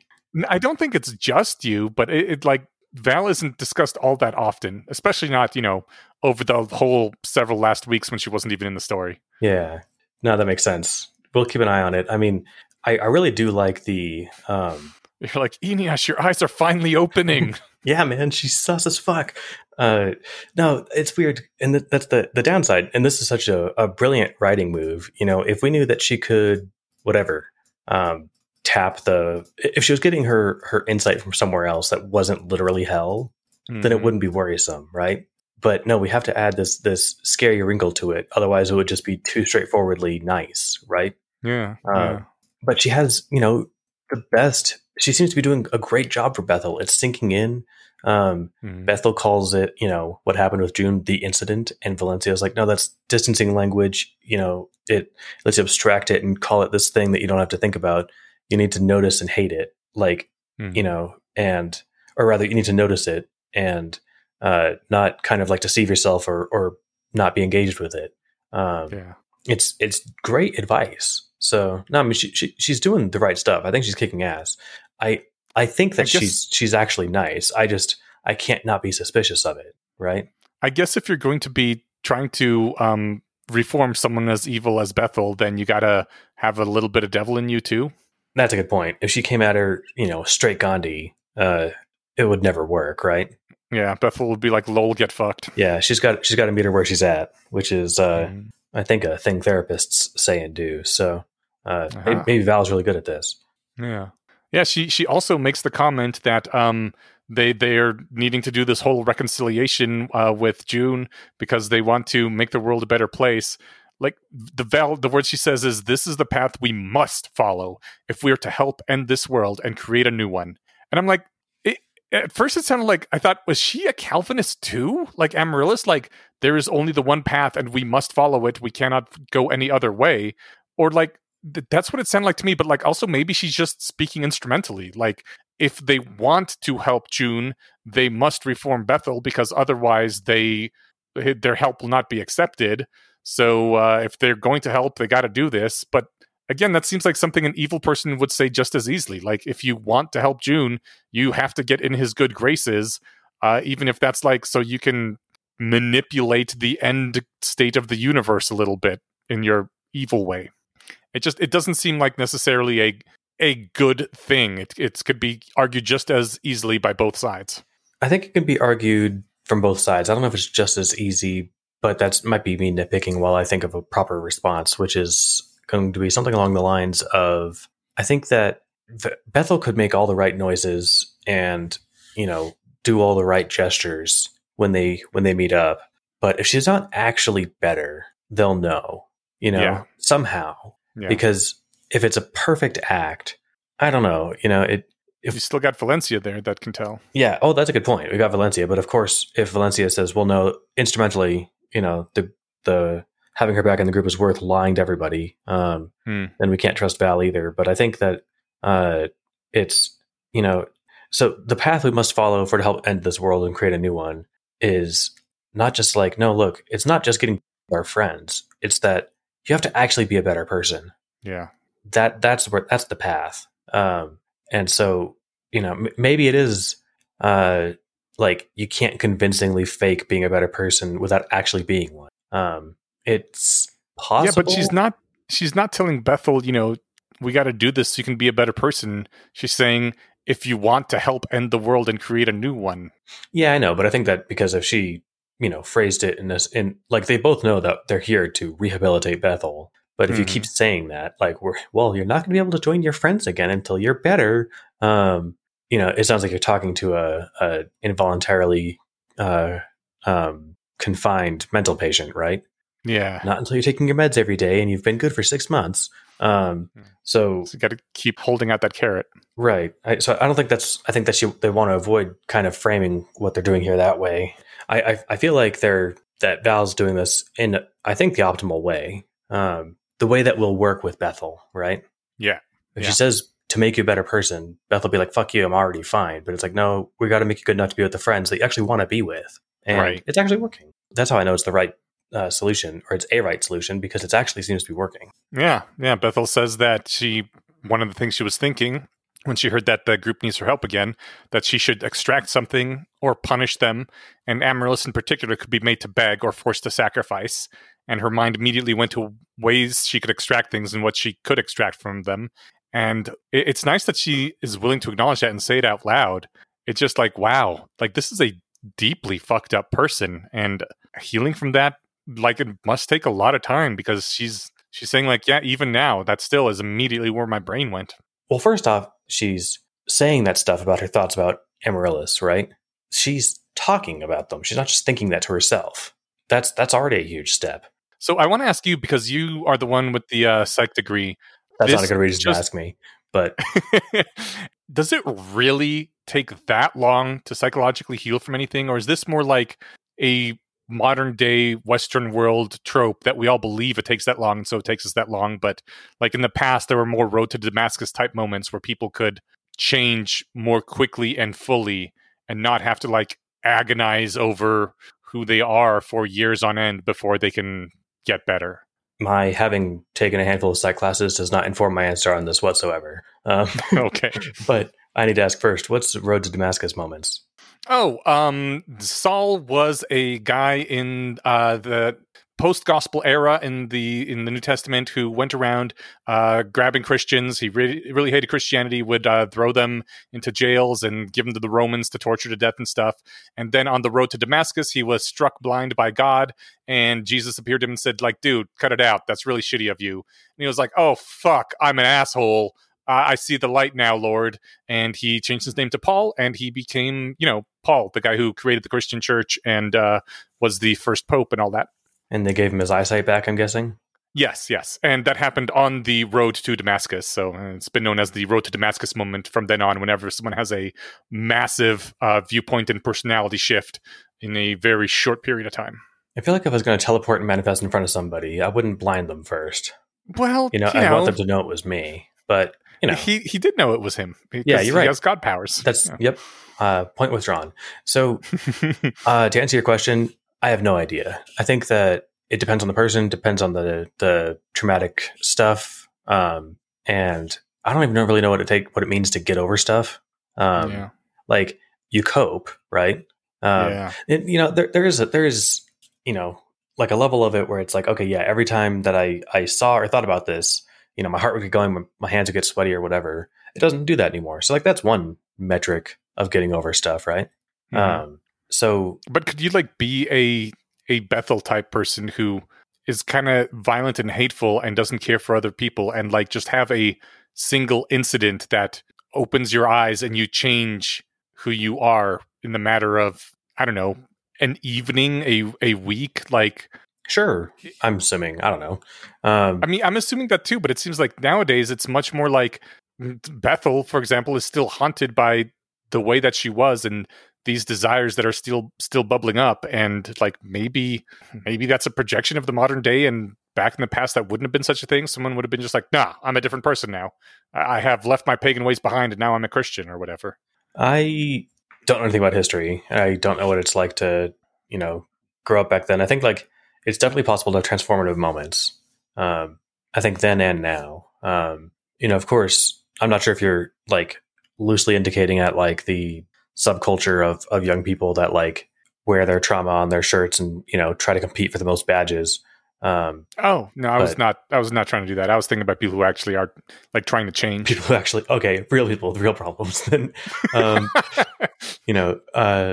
and I'm not putting all those down that dismissively, but right. We both know the kind of something we're talking about. Yeah. I don't see why. Yes, 100%. I can think of anecdotes that I've heard from people where they were struggling with. I'm trying to be, I guess as long as I don't say who it is, then I don't have to be vague. I know somebody who was a heavy alcoholic for years and years and years. They had a kid, and I'm hearing all this second or third hand, but their moment of clarity of okay, I'm stopping drinking today. This is my, now was the kid was toddling, talking age, and as the person was going over to get more alcohol, the kid was like, "Mom, I did it," and the mom missed it, right? And so it's that was the inciting incident, but it doesn't have to be that long of a story. Somebody who gets in a car crash, it'd be oh, okay, yeah, that's my eye-opening moment. Yeah, why not? You're asking, can it take forever? I think it can also totally take forever, man. Okay. Especially if you've been, if it's been Bethel's thing isn't a substance problem that you can almost literally be slapped out of it, or at least slapped onto the, path of thinking about it. Right. No, Bethel's thing is, she'd been fucked up. I don't know. I mean, somebody who came from a house of pure abuse, is released into the world at 18. I don't think you just shake that off. You've got a ton of deeply ingrained habits that you need to notice, acknowledge that they're bad, and then train away. Yeah. Well, I don't know. I mean, that was basically my question. Could people in the past more easily turn on a dime and don't need all this training away? And is our narrative that everything is such a long struggle that needs to be trained away, possibly harmful. But I literally don't know. I think maybe I'm just making shit up because, there's these stories about Road to Damascus, which never actually happened. They just are stories, right? Yeah, but I mean, I think there's kind of the mentality too that, people were tougher back then and it was easier, but like for them to become different people or something. But I actually have no idea. But this was a good discussion and good discussion fodder for anyone who has, thoughts on the subject. So I'm glad you brought it up. Oh, yeah. Well, thank you. Yeah. But yeah, speaking of Bethel, she's a really fucking good house because all the people in the blocks around her, like, just have better lives. In her area of influence, there's no vermin. Diseases sometimes just kind of went away. Blankets would be pulled closer in the middle of the night, which was so adorable. And food lasted longer and kept better. She's a good house for everyone in town. But what's fun about this is, like, I always I think this is how I knew it was going to happen, like her coming back to the group. I never could really imagine a scenario where Val just like sends a letter to the group and saying she's fixed now. Like it was never going to just be all high fives and smiles. It was always going to be kind of a messy emergency. Yeah. And whether it was pulling June out of the torture camp he was in, or fighting the dragons, or this, right? Yeah. And so it's like, okay, no, it's good enough, and we'll have to do the rest along the way. But it feels perfectly organic, and she's at least halfway to being great. Again, she's tucking people in at night. Yeah. Like, it's adorable. Pulling blankets close in the middle of the night. That is just like, I don't know. I mean, that's awesome. When she wants to be a good house, she can be a really good house. Hell yeah. I wish she had more chances to be a house and less, having to be a person and being abused as a person, Yeah, no, that's great lead into what happens. So she notices the Amaryllis clone at the edge of like her ability to perceive stuff, and is weirded out by it. And I totally get that. And then Amaryllis, comes up, and I think she might explain what's going on. But, you tell me if this is good house or bad house or neutral house. But she's like, oh, she's 6 months older. I can tell by the number of eggs left in her her ovaries. And it's okay. That's a weird way to count, but it's not wrong.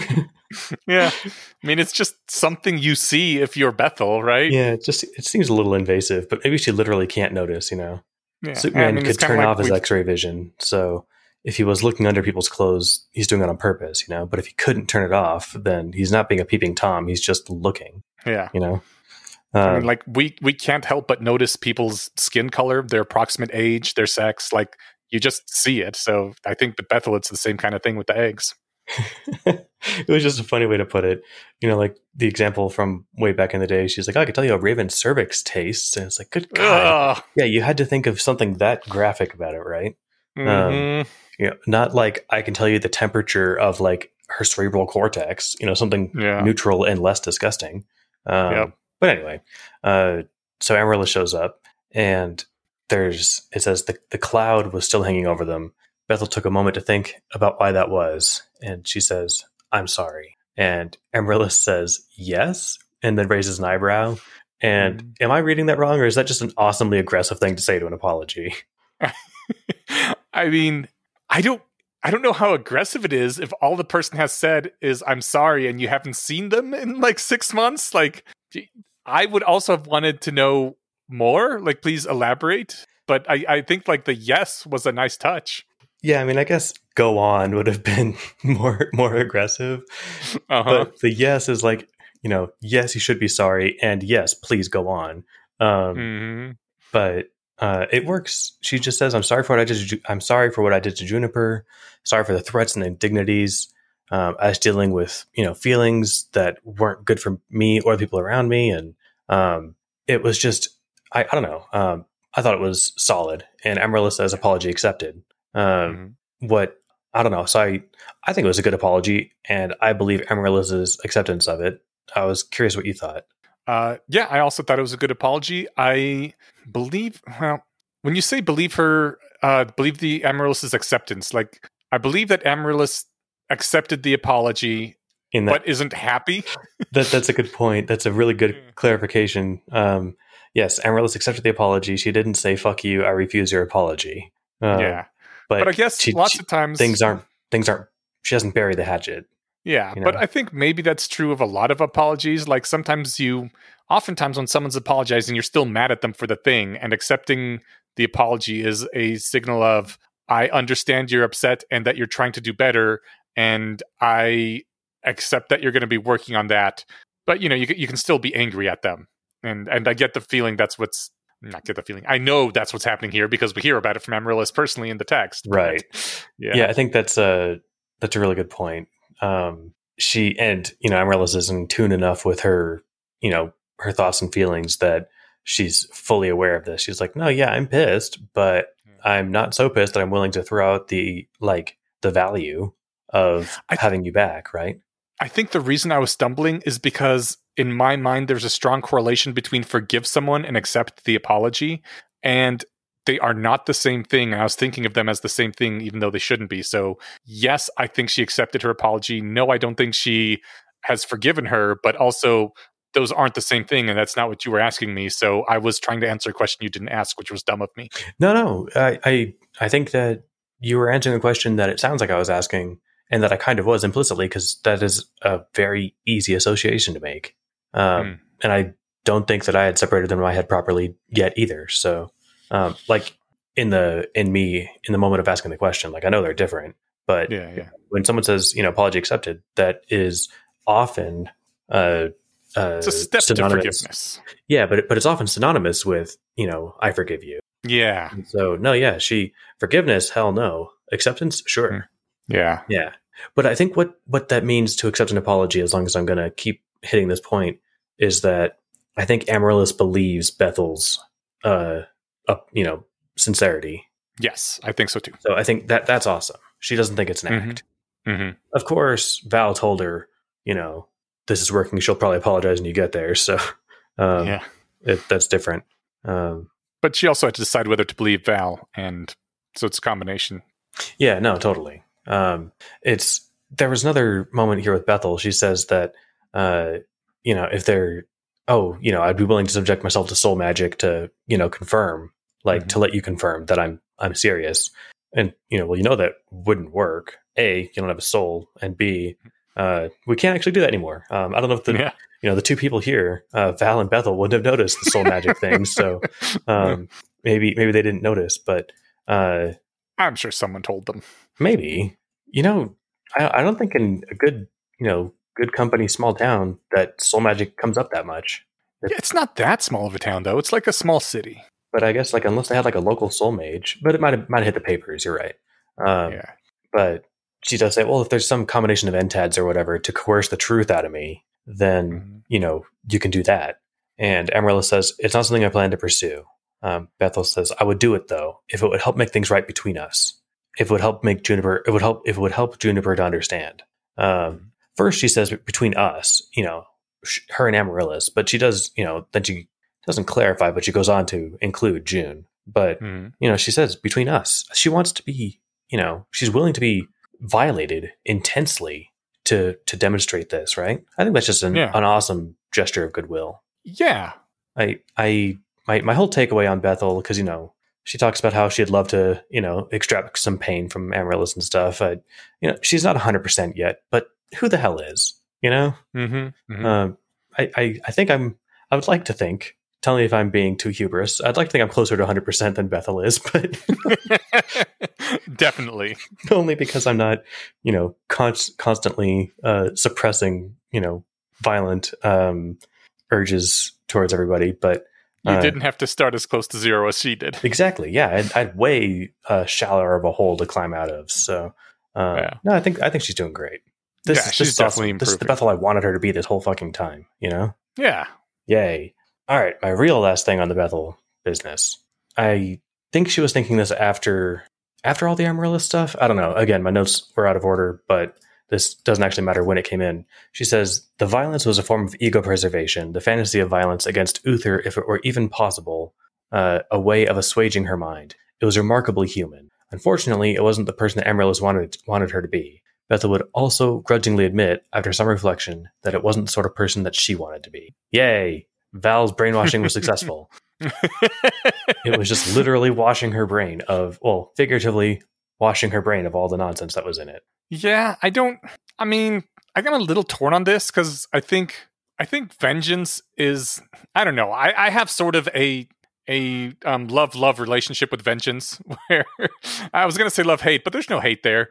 Like I think that it's good to have a fantasy of violence against someone who did that to you and to want to make them pay. So I'm totally on Bethel's side in the case of Uther for what he did to her. But on the other hand, like, she's been in this hole for 500 years and it just keeps poisoning her mind and her life and everything. So despite the fact that I kind of love the vengeance thing, it's been destroying her life and her personality, and it would be better to let it go. So yeah, I guess that's not the sort of person you want to be, all poisoned and wretched.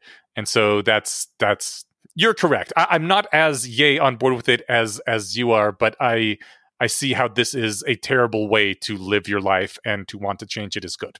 I mean, the main thing is she's not happy. You know, she's not a happy person. You know, I think happiness is a little overrated. Well, I think, I don't know, misery is not underrated.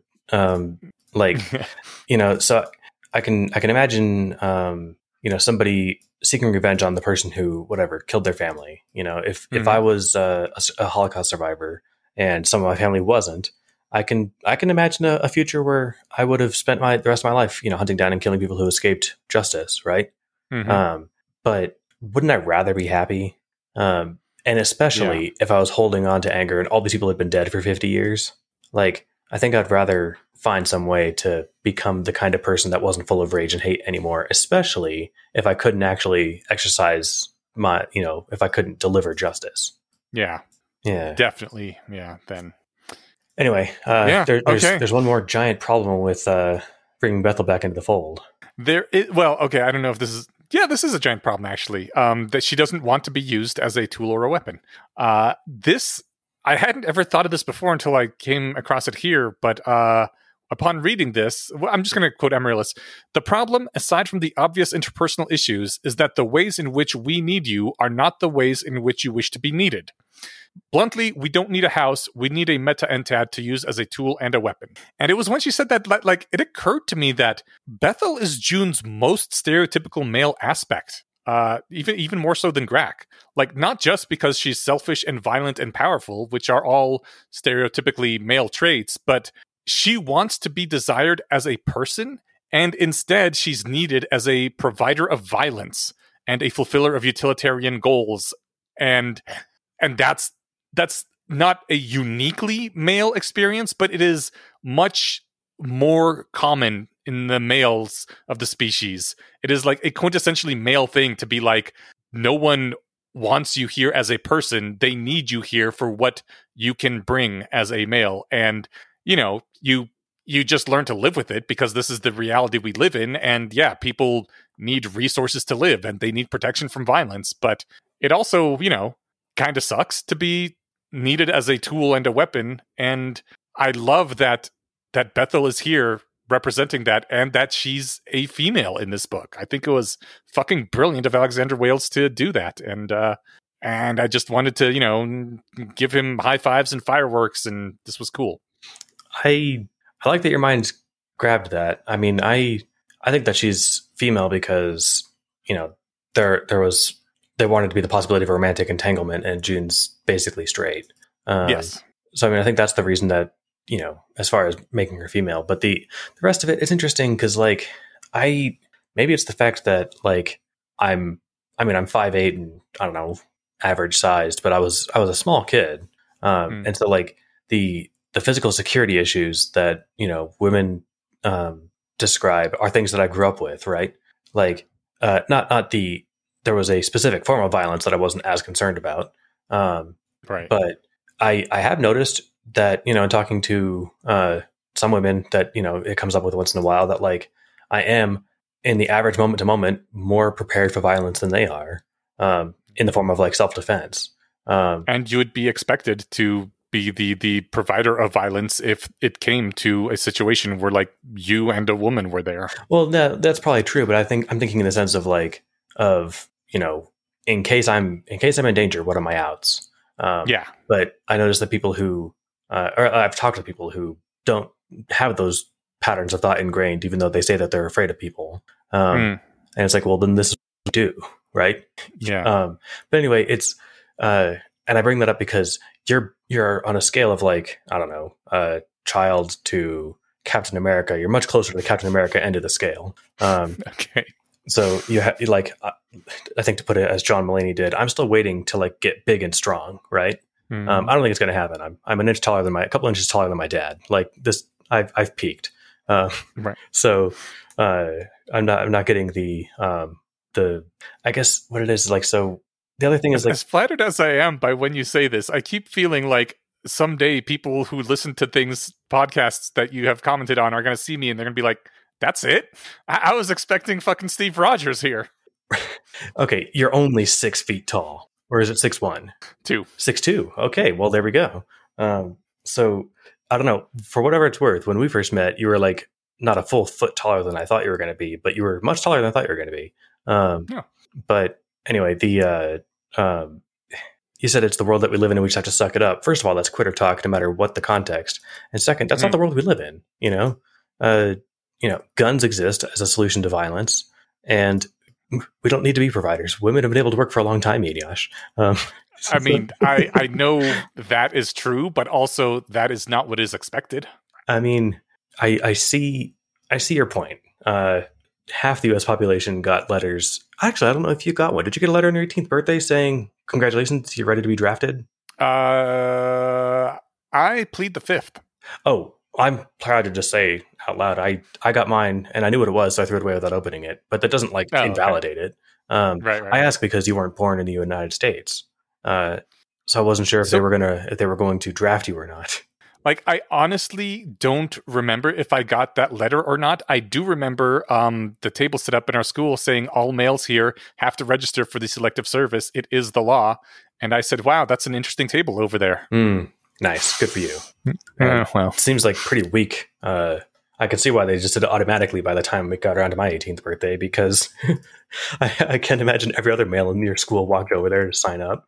Well, I imagine that if I had been born in the U.S., I also would have been automatically signed up. Oh, well, then I wonder why they have a table. You know, maybe there was a large immigrant population at your school, but I figured they'd have somebody come through with a check clipboard at some point. But anyway, getting too far into the weeds on it. I remember during Hillary Clinton's presidential campaign, she had said that the women or the wives of soldiers are the real victims of war or something. Or the wives and children. And I'm like, I remember that. That's that and the Pokemon Go to the polls are the two things I remember from her presidential campaign. But the thing is that jumped out at me because it's like, that is to your point, that's the reality you're talking about, right? And it's like, no, your job is to go die. It's, the real sad part is the people that are sad about it. I think we're basically out of that as a society, but it's entirely possible I'm just not aware of that because I don't really go into society. There are days when I go to drive out to game night or something, and I'm like, fuck, I haven't left the house almost all week. It's entirely possible I completely missed the pulse of just how the world is doing. So I recently saw a very interesting poll, which I want to ask your opinion on right now. The poll was a 2-part question. Should men have a right to vote on whether women can have an abortion? And should women have the ability to vote on whether a nation goes to war? Whoa. Or whether men go to war? The war thing, because it does include more than just the soldiers, because as a progressive society, we allow women to enlist. But it's the men that are drafted, and we have female senators and congresspersons. It'd be interesting. Yeah, change a couple of the variables, and things suddenly get super sinister, right? Mm-hmm. It's all white senators and all white people voting to decide if the non-white population of the United States is going to go fight this war. That gets gross real fast. The fact that I'm hemming and hawing on the second question there might be because I'm just so used to the status quo, but I don't want to. It kind of makes the point of what was just being said a bit earlier about expectations. Yeah, but the first question is different. I'm actually really torn because the way that I view abortion rights, the fact that I say abortion rights tells you everything you need to know. But the way that I view it is that, it's the woman's choice. Let her do whatever she wants. But if I were a person who didn't believe that, rather, if I were a person that believed that fertilized eggs were ensouled humans, right? Yeah. Then it's different. Then passing off my vote saying, well, I can't have an abortion, so it's not my problem. I mean, that's like, I don't know. I don't own a gun. I can't shoot anyone, so it's not my problem if murder is a crime. Yeah, something like that, right? Like I live in a good neighborhood, so I don't care if gun violence is a big problem or something. It's like oh man, I love that you just literally recreated the defund the police argument from the other side. Oh, I didn't even. And well, the thing is, the common argument is that a lot of the people who chant for defund the police live in nice neighborhoods where they hire their own private security. And the people who are actually affected by the police being defunded are not nearly as in favor of defunding them. Oh, well, I mean, to be clear, I don't live in a particularly nice neighborhood, and I don't have private security. I was just saying it was analogous. Well, what's funny is I don't know if that's the majority of the people making that point, because almost no one can afford private security. But like, I had a friend growing up, his parents didn't lock their door. And like, they lived in a nice part of town, but like the nice part of town is a 5-minute drive from anywhere else, right? Like, it's interesting. It's I can tell a completely different mindset. They had no concern of violence. Yeah, I can tell that I was raised in a very different culture than my significant other, because I will regularly leave my trunk open as I'm taking groceries or other things I bought from my car to the house. And she's like, "What the fuck are you doing?" I'm like, "No one's going to come over and just grab groceries out of my trunk." She's like, "All right, you're a crazy trusting motherfucker." And like lots of times when we're working at the new place, I just leave the garage door open because, getting some airflow. And we got some fairly expensive power tools in there. And she doesn't do it anymore because it's been a number of months and none of them have gotten stolen out of the garage. But at first she was like, "I can't believe you're just leaving the garage door open when we're like inside in the kitchen, not seeing these tools. These things are valuable." And I'm like, "Yeah, man, we live in a nice neighborhood. No one's going to come around and just take stuff. They got a lot to lose about doing that." So do you worry about taking groceries in from your car, leaving it open? I mean, your current place, you basically got line of sight from your parking spot to your door. I basically have line of sight, but no, I've never closed my trunk on the walk, even when I lived in shitty apartments. If someone's going to walk by and gamble that whatever's in this Safeway bag is like something that they want, they're welcome to it. They clearly need it more than I do. I'll go buy more, right? Enjoy your frozen pizza. All right, I think we had a lot of fun, but we have a whole chapter left. We do. I had less notes on this one, though. I just realized that docent is spelled with an E before the C. So docent. Yeah. Yay, puns.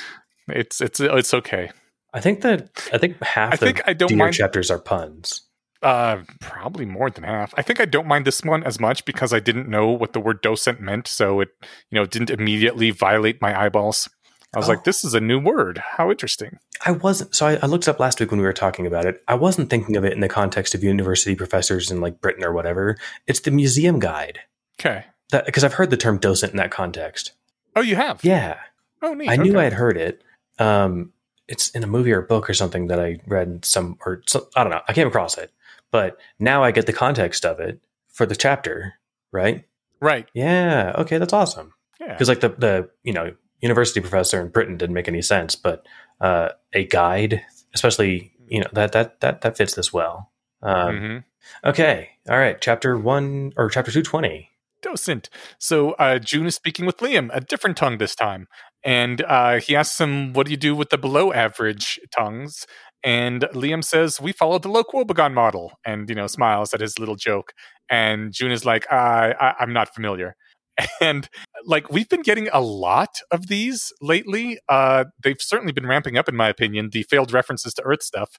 And I kind of am wondering if like maybe the failed references are because Alexander Wales, like halfway through writing this, realized that at 17, June could not have had like nearly as many experiences as Alexander Wales has had. And so it would be unrealistic to include all of them and June gets them all. But like, he still wants to make the reference. So he does it anyway. And then June doesn't get it. And that's the joke. I think that's a good half of the explanation. Okay. I have two other halves. This is three halves. Okay. The other half could be all the Earth references came from June early on because he was the only source of Earth stuff. Oh, yeah. And now that there's Earth stuff permeating his subculture of Arab, he's not the sole source of this, and he's not the one handing out all the books. And so they've all read stuff he hasn't. And he's like, oh shit, you guys know my stuff better than I do. Yeah, and they all assume since he's from Earth that he knows everything, just like everybody from Africa knows everybody else from Africa or something. Right. Oh, you're from Detroit? Do you know John?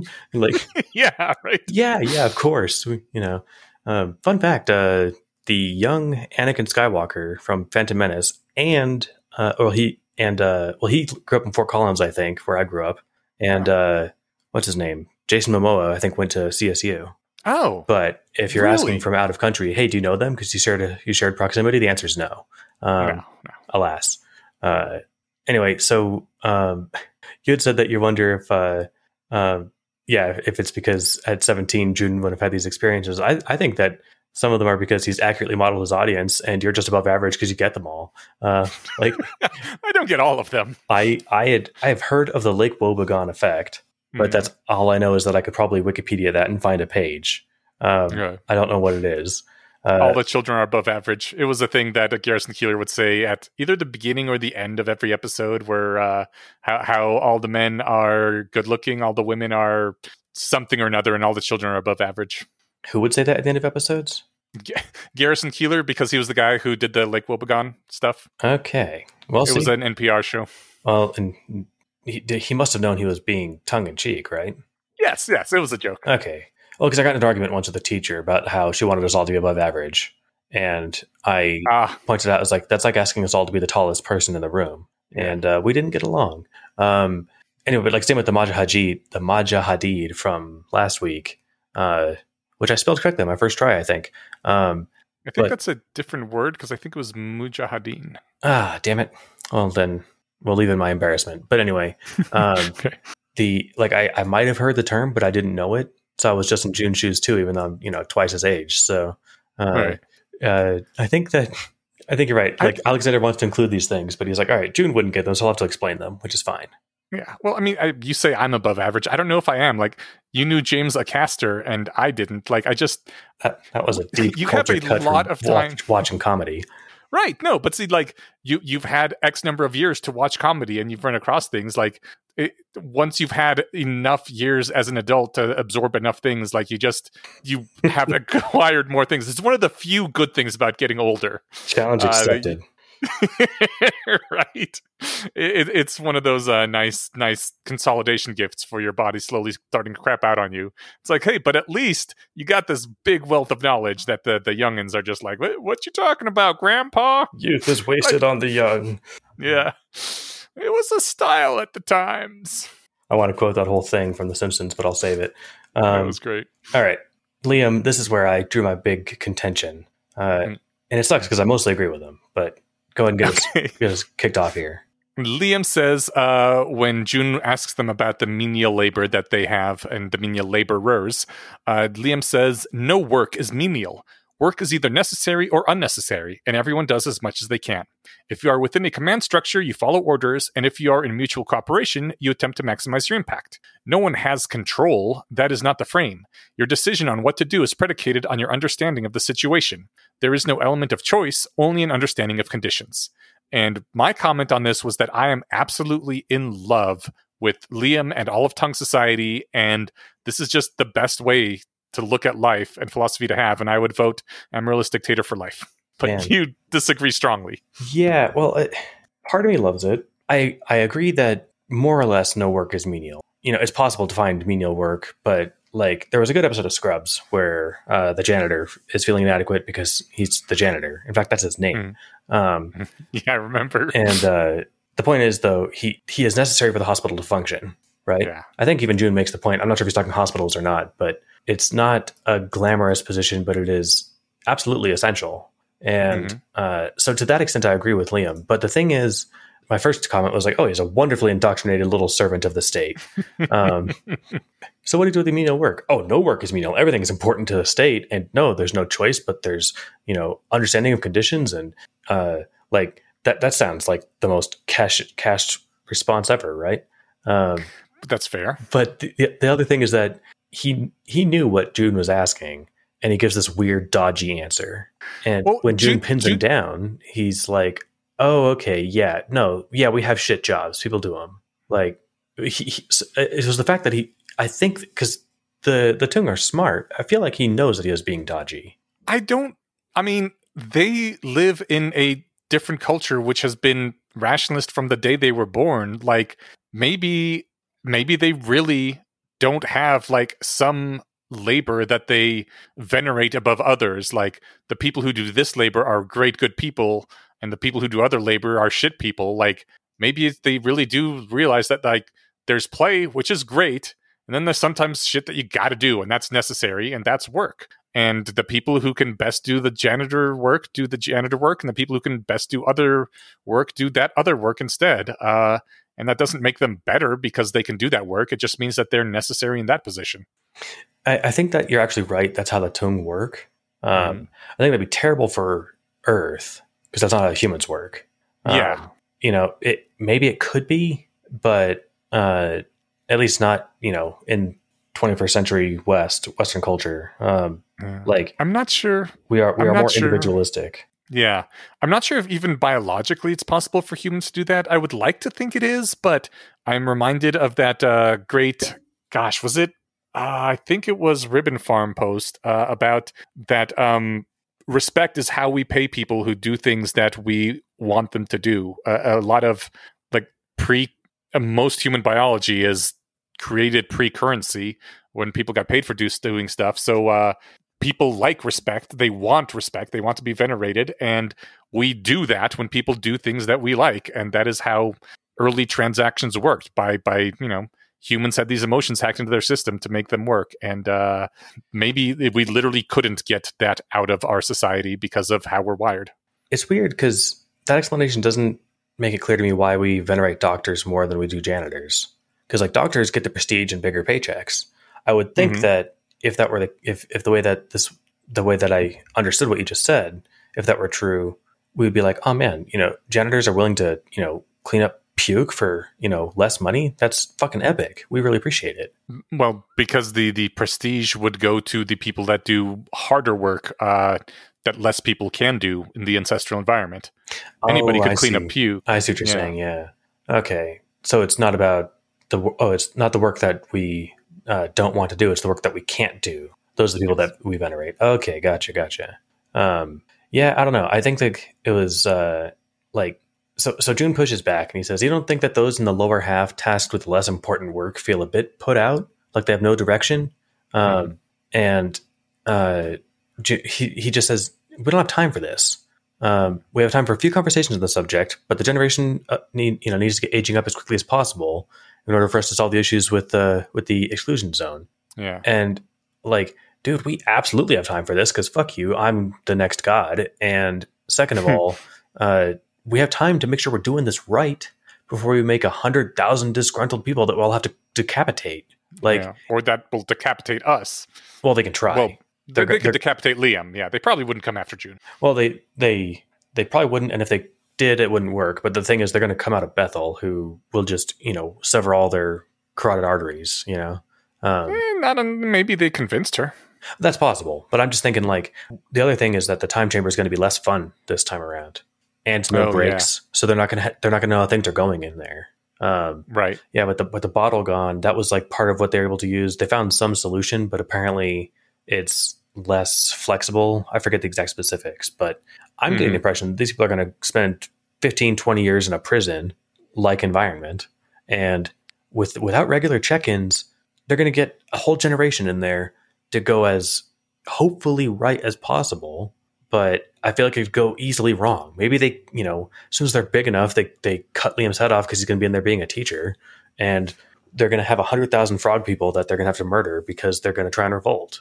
See, I don't think it's going to be a prison. Like, I really think Liam wants to have the best second generation he can. And that he believes in this. He believes in their society. And these are not directly his children if he lives, because if they were his children, he'd be dead. But like, this is their children. They do care about them. But yeah, they could be wrong. They could be very blinded by their own idealism and fuck things up pretty badly. So I agree with you that it could go really bad, but I don't think it would be intentionally like a prison. I think they're going to do the best they can. And if they fuck it up, it'll be because they were wrong and not because they were bad. No, yeah, totally. By prison, I guess I meant not the punishment trapped thing, but the environment will be less vibrant, dynamic, etc. So it's going to be a lot more like, a brick and maybe more like trapped in school. Schools had windows. I guess this won't, but maybe it'll have fake ones. But well, hold on a sec. It appears to be a room that is 120 miles long, and I'm assuming also 120 miles wide, because it's described as a large space that seems to extend to infinity rather than a hallway. I think the Denver metro area is like 80 miles from one end to another, so it'd be larger than the Denver metro area by a good margin. Oh yeah, no, I mean you could fit millions comfortably. I think that there's something about the bottle had like more flexibility though. Yes. And so this would be, that sounds like just one large space that they have to like break up with makeshift walls and stuff. Right. I guess what I'm getting at is it just felt like it was going to be less cozy. And, the time chamber already didn't feel that cozy. Right. More like an institution than a town. There we go. Perfect.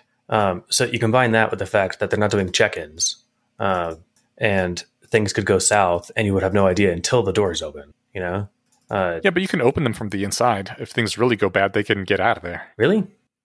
Yeah, because remember when something went wrong with Amaryllis's pregnancy, they opened the doors early? Oh, yeah. Okay. Well, I don't know. Maybe I'm just pessimistic because I don't feel like this is going to go well just because they're trying to solve this problem that I think the DM just wants to ruin June's life with, right? Yeah. And like the thing is, though, this won't even work. All right, guys, if you all handle 5,000 kids each, wait, am I off by an order of magnitude? 500 kids each? 50 kids each would be 5 million. So like 60 kids each. Okay, yeah. I thought I might have added or dropped a zero in there. Okay, that sounds more tenable. I'm worried that this won't work. That's my 10-minute way of getting to that. We had a short episode last week. Congratulations, you're getting a long episode. And this is why they stay short, because we ramble. I'm worried things are going to go south. We'll see how it shakes out. Fingers crossed. They might. And Liam does seem to be at least partially blinded by the fact that he is at the very top of the pyramid and has probably the best life out of anybody. So, but if he's honest and, by saying that, like, look, your individualism is just not how we work. It could be that it's not how he works because he's at the top. But if it's not actually how the Tong work, then, maybe my concerns are misplaced. That, sure, they're building a slave class of people that June, wasn't in love with, but it's not a slave class. Exactly, because they like their jobs. So, like the house elves, it's not quite as gross, They like their jobs because they were indoctrinated, but they like them. They like them slaves nonetheless. Because we live in Denver and we have jobs here. Yes, for the sake of quick argument. Right. Okay, so June goes down, talks to the doe, and is commiserating about things with the doe. And one of the things he says is, sometimes it feels like we hit our peak early on, back when we weren't in charge of any institutions and no one cared about our existence. To which I was reminded that, we're murder hobos, not murder monarchs. I love that. I think that was succinctly put. And they're not even doing that much murdering lately. It's all been self-defense. Lame. Yeah. I mean, Paladin murdered all those people, but that was a while ago. And that wasn't even, the core group. Right. But it's interesting. I get what he's saying because, like, the story was smaller and more fun, right? Yes. And yes, it was. Not saying that, like, it's not fun now, but, like, now it's heavy. Yeah. And I get where he's coming from. Now instead of a romp, there's like all these responsibilities, and he's grown up, I guess. Yeah, I mean, even when their job was like, oh no, Amaryllis's arm is falling off with a rat rod. This is terrifying. Like, at least that was a small, comprehensible problem with a solution. Yeah, right. And remember when that was a big deal? Like that's we get to look back on that and be like, oh, those were the days, right? Right. That's how stressful things have gotten for them. The fact that like they were problems with solutions is a big deal too. Like, it's something you can work towards, something you can fix. Whereas this, you're just like, well, this is a clusterfuck, and millions of people are fucked because of it. That's not a great feeling. Yeah, the only solution to like all of their problems now is become God, and even if, just like real life. right. But even though that's kind of on the table for them, it's still like not a great plan. Yeah. Or at least it's not one that feels satisfying. I get Greg's, alienation talk, right? Mm-hmm. Yeah. Well, that's all right. Well, I'm in charge. I'll just fix stuff. And it's, well, yeah, but what if you're not? Or what if you can't? It's all these kids. If that's the thing, is if they really believed that, oh no, we'll just hurry to the Felseed exclusion zone and you'll become God, shortly thereafter, they could just leave these kids. They're putting up a months and years long project. Now, they're not going to be here for months. It's going to be time accelerated and stuff. But they're setting up stuff that will take months or years to finish. And it's like, do you guys really think it'll take that long? And even if it did, and June doesn't become God for 50 years, he can retroactively solve this problem. Like, it's hard to plan for the possibility that, like, one of us will become the architect of the universe, past and present, Right, yeah. And so they're not really doing that. They're planning on that not working, which is fine and prudent. But it kind of explains that, like, the intractability of some of their problems and the not satisfyingness of the solution of become God, right? Yeah, you make a really good point, because if June becomes God, he can just be like, whatever, I'm going to become God, I'll fix it in post. And like these kids starve to death over the next 3 or 4 days, but then he becomes God and he undoes it so they never starved to death. Yeah. Interesting. I guess that kind of goes back to his, what was the thing? That Amaryllis shouldn't have tortured those people in the other timeline, because even though it only went on for like another 60 years, that would have been 60 years of torture. And even though that was all undone, it still happened or something. Oh yeah. I don't know. Like, would it still have happened if June undoes them starving to death, that they didn't actually starve to death then? This does seem different than running up like an instance of another universe and then deleting it, right? Because this is like, no, we're actually just went through and changed it. If you go back and edit a book, like the previous version didn't happen, But I mean, I disagree, because not only are they not running up another instance of the universe, they're just running this instance of this universe. They can literally see the kid starving to death and then like just undo it later. It's the exact same thing, except even more so maybe, because they can see the effect. No, I was talking about the alternate timeline. Yeah. You're saying that that's different because it's starting up a new universe? Yeah, it felt different, but you're right. I don't know. I guess it's not clear what the upper limits are on his power if he becomes God, right? Yeah, okay, you're worried he might not be able to rewind time. Well, I mean, maybe not rewind time. Maybe not, yeah. But it's like, unless it's true omnipotence, like, well, sure, but the suffering actually happened. Well, no, actually it didn't by any possible definition, because I'm God and I thus have made the universe so, Yeah. Like, yeah. If he's that level of powerful, then sure, go nuts. You can do whatever you want. But I think they're planning on the possibility that the godhood thing might not shake out. That does seem to be the case, yeah, because they are putting all these plans into effect to keep the kids alive. Yeah, but Amaryllis has a comment about that, actually. She does. So they were talking about narrative and how this is a postmodern work. June, the whole point might be that June is going to die at the end, and it is a disappointment or a tragedy or whatever. And then Amaryllis throws in the caveat, we're obviously not going to be putting in place any plans that depend on your death in one way or another. And I'm like, that's Amaryllis saying this. I bet she already has plans in place that depend on the death of June, just in case that happens. Yeah, this went by me completely, but I think you're 100% right. She's had this planned. Once she realized how important he was, she's been planning for, all right, what happens if he dies? Yeah. I was thinking about the postmodern stuff. That'll come up more, I'm sure, in the coming weeks, so we don't have to burn too much time on it. But my quick thought was like, I would be bummed if the story was always going to be he dies at the end, right? Mm-hmm. Especially like, I don't know, then what's all the growth for? He solved all these problems. He helped all these people. He grew as a person. And then what? So he could like never stand a chance against dying at the end. Like that just makes it all seem like a waste. But if the DM's an asshole, then that's the kind of shit he'd pull. And we're still not sure what's going on here.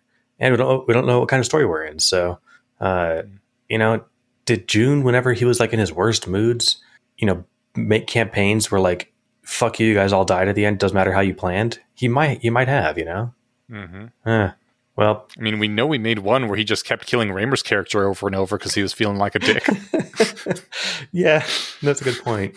This is that's what this world actually is Raymer's Revenge. Nice. I read a book called, the title is John Dies at the End. And like one of the things that kept me reading, I mean, it was a pretty good book, but one of the things that kept me reading the whole time was me wondering, does John really die at the end, or is this book fucking with me? And I am not going to tell you how that resolved. I mean, it's already fucking with us by putting that in the title, right? Exactly. So I kind of need to know. I'll look this up and or read the book.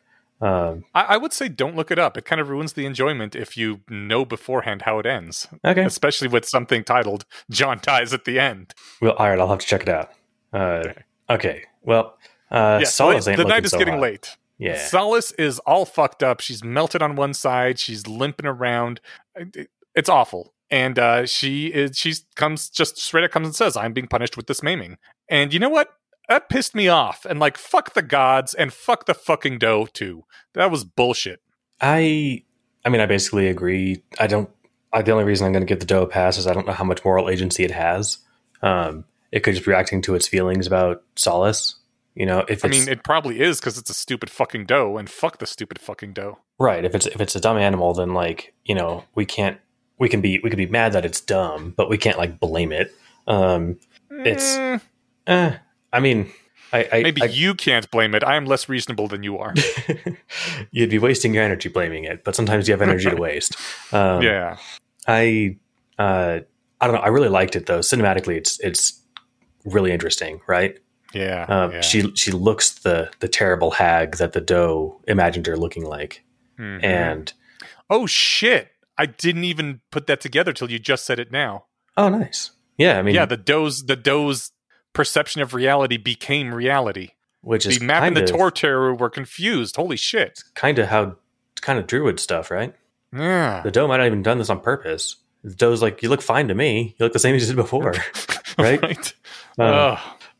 It's interesting. She's like, you know, the rest of my power is still here, and June's like, yeah, but it's not really your power, is it?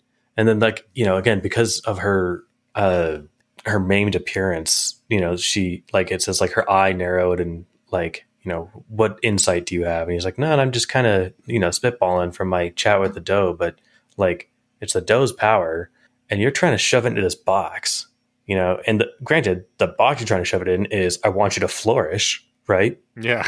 And it seems like, and I put this in my notes right before he said it, but something along the lines of like, it's perfectly on brand, right? Mm-hmm. Like, maybe there's something you can do. And she's like, well, then what? Then I just die, and like druidism dies with me, and the last locust dies.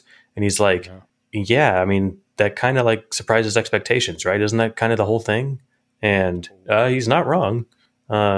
It seems definitely plausible. And as we get this close, again, I'm not quite sure how close we are to the end, but we're getting there. And I feel like if it was become a hot young girl, it would have done that earlier, or hot young woman, excuse me. Got to make that perfectly clear. Consenting young adult. Right. I feel like that would have happened earlier. You know, if it becomes a human in the last 10 chapters, that's going to be weird.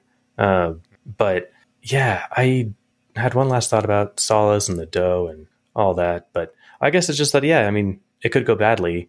And I don't know if that's because this was always the locust's fate, or if it's like literally it will just not go into any box.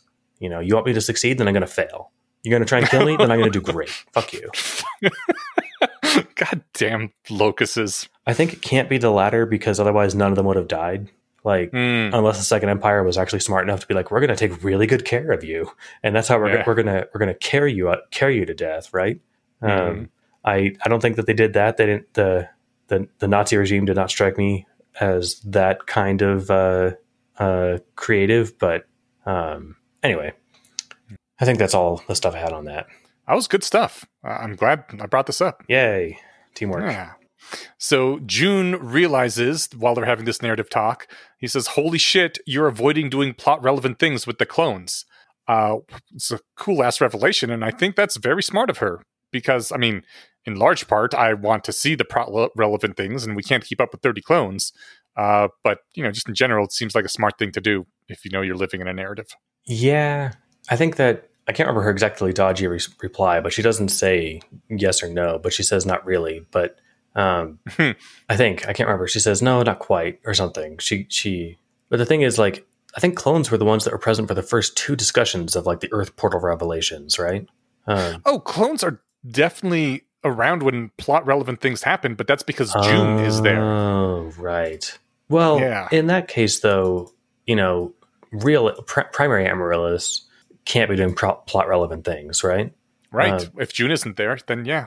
But sometimes she does.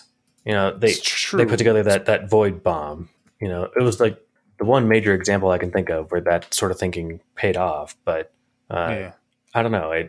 But I do like the idea that, like, look, we can't have 30 of you running around, like, contributing to the plot behind the scenes. Like, it's hard to keep track of 10 characters. We're not keeping track of 40 when 30 of them are the same, right? Yeah. So I get where that's coming from. So I guess thank you to Amaryllis, and more directly thank you to Alexander for not doing that, because that would have been really confusing. Yeah, Amaryllis is smart. June is complaining. He says, when people see me, they see a gold mage, which is ridiculous because I'm willing to drop it at basically a moment's notice. And I am having a very strong X to doubt moment right here because it's really fucking cool to be Superman. And I don't think he's going to be ready to drop it at a moment's notice at all.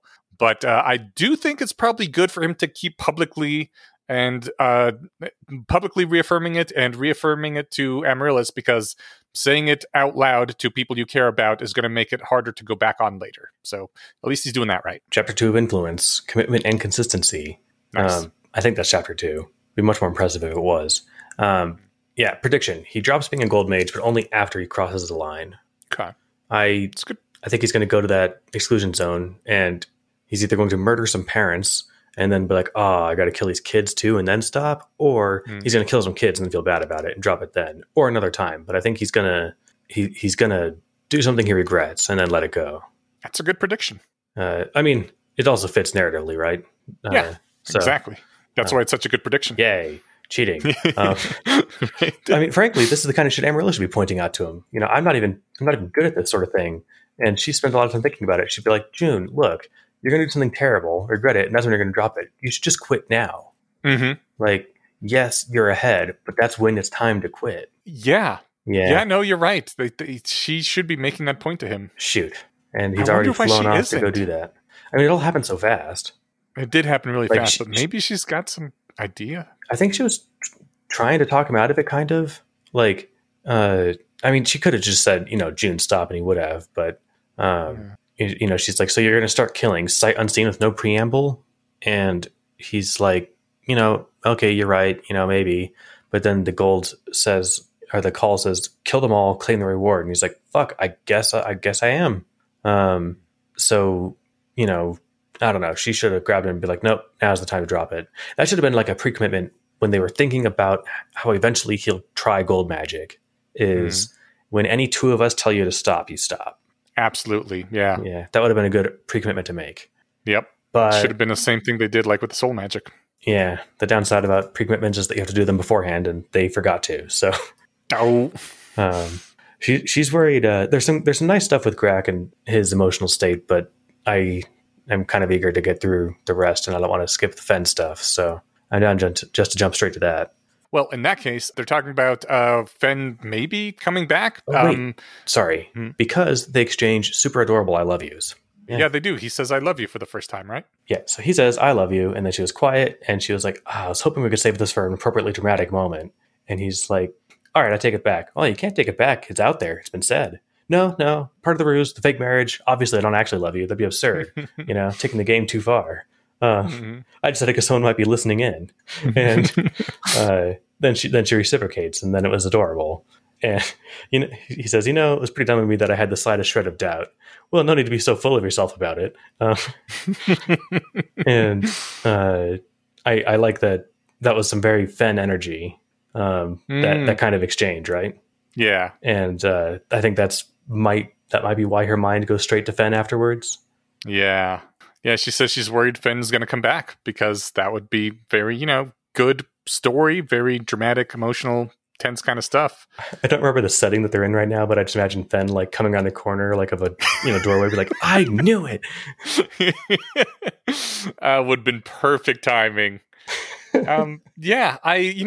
Narratively, it would be interesting. It would throw a monkey wrench into things. They'd have all these emotional stuff to do, but like, I really hate stories where a major death is undone like that, and I really hope it doesn't happen, or that it's subverted or something. Like, I didn't like that Hermione was brought back in Methods of Rationality, specifically because I hate when big, major, important character deaths that were big deals are reversed. It just makes it cheap.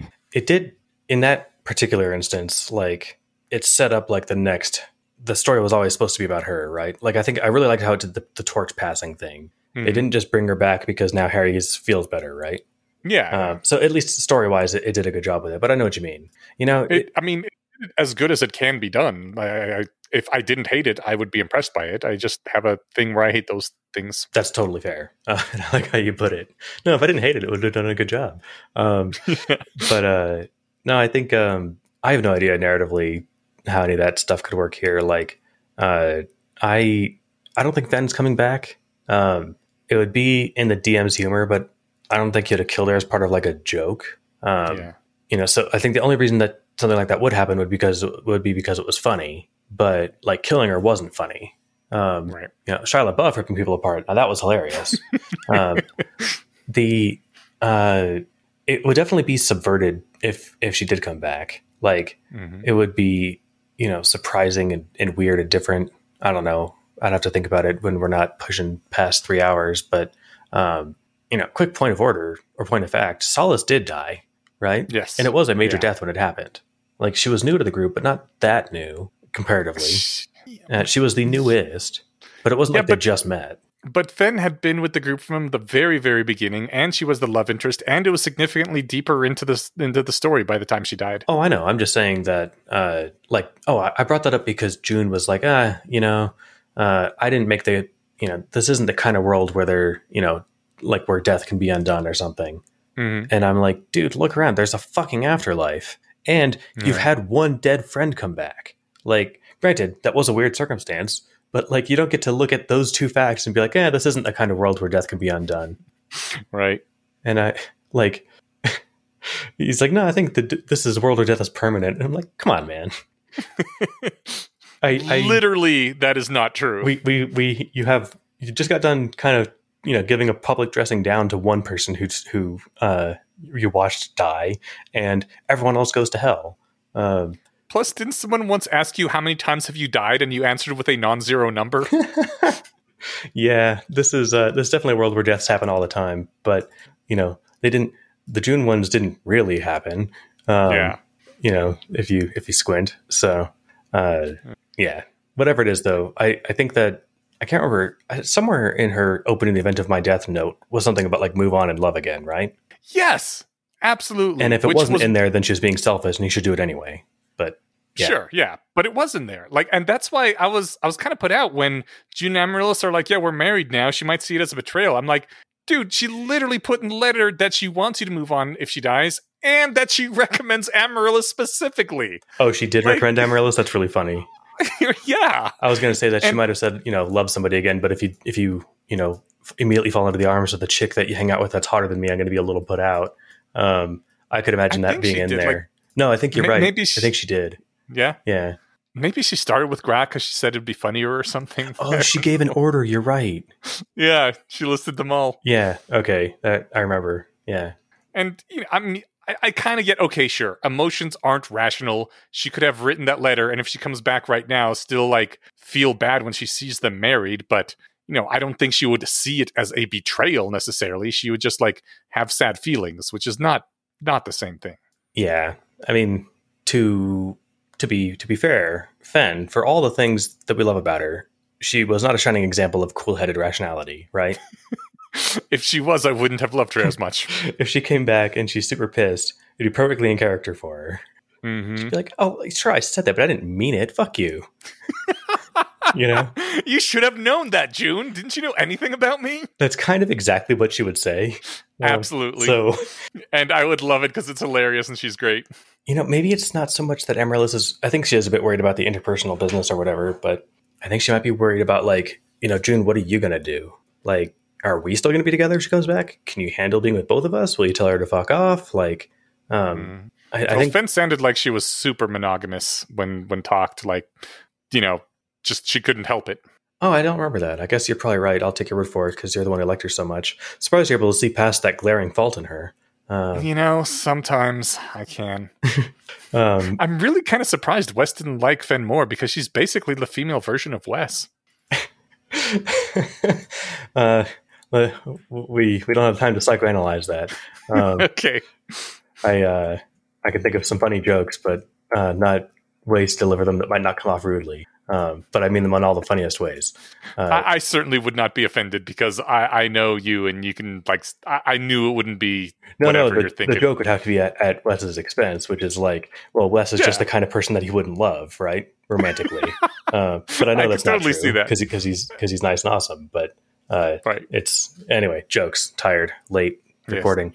Yes. I think many people wouldn't love themselves romantically. I'm not sure I'd be into me, like, personality-wise.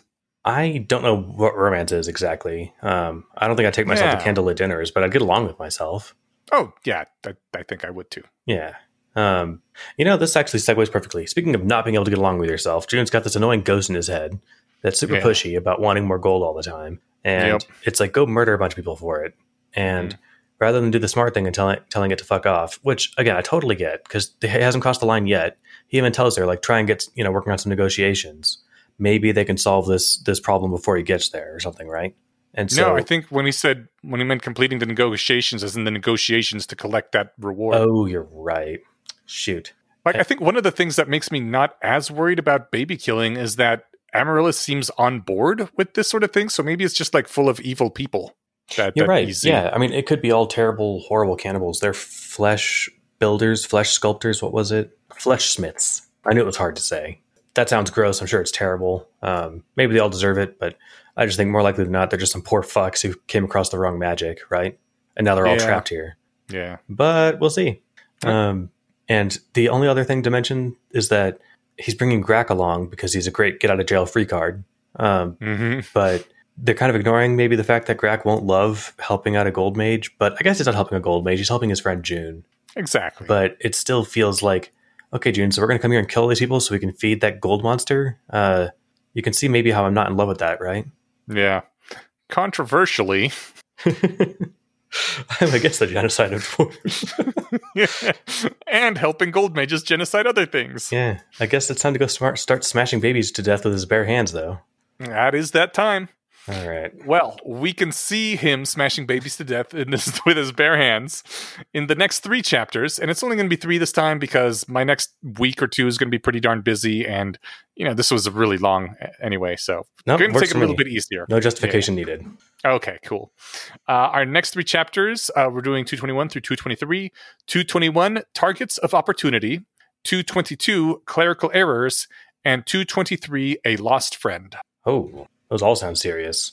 Clerical errors makes it sound like he makes a miscalculation killing these people or something. Lost friend could be a number of things. We'll have to speculate until we actually read and get there. So we'll wrap this up. Give a big high five to Alexander Wales. Thanks for writing this book so we can spend a long time discussing it and having a great time doing that. And is there anything else we usually say? Give us money, give Alexander money. There's links in the show notes for Patreons. All of you guys rock. All right. See y'all back here in a week. Thank you all, and thanks, Stephen. This was great. Yay. Bye.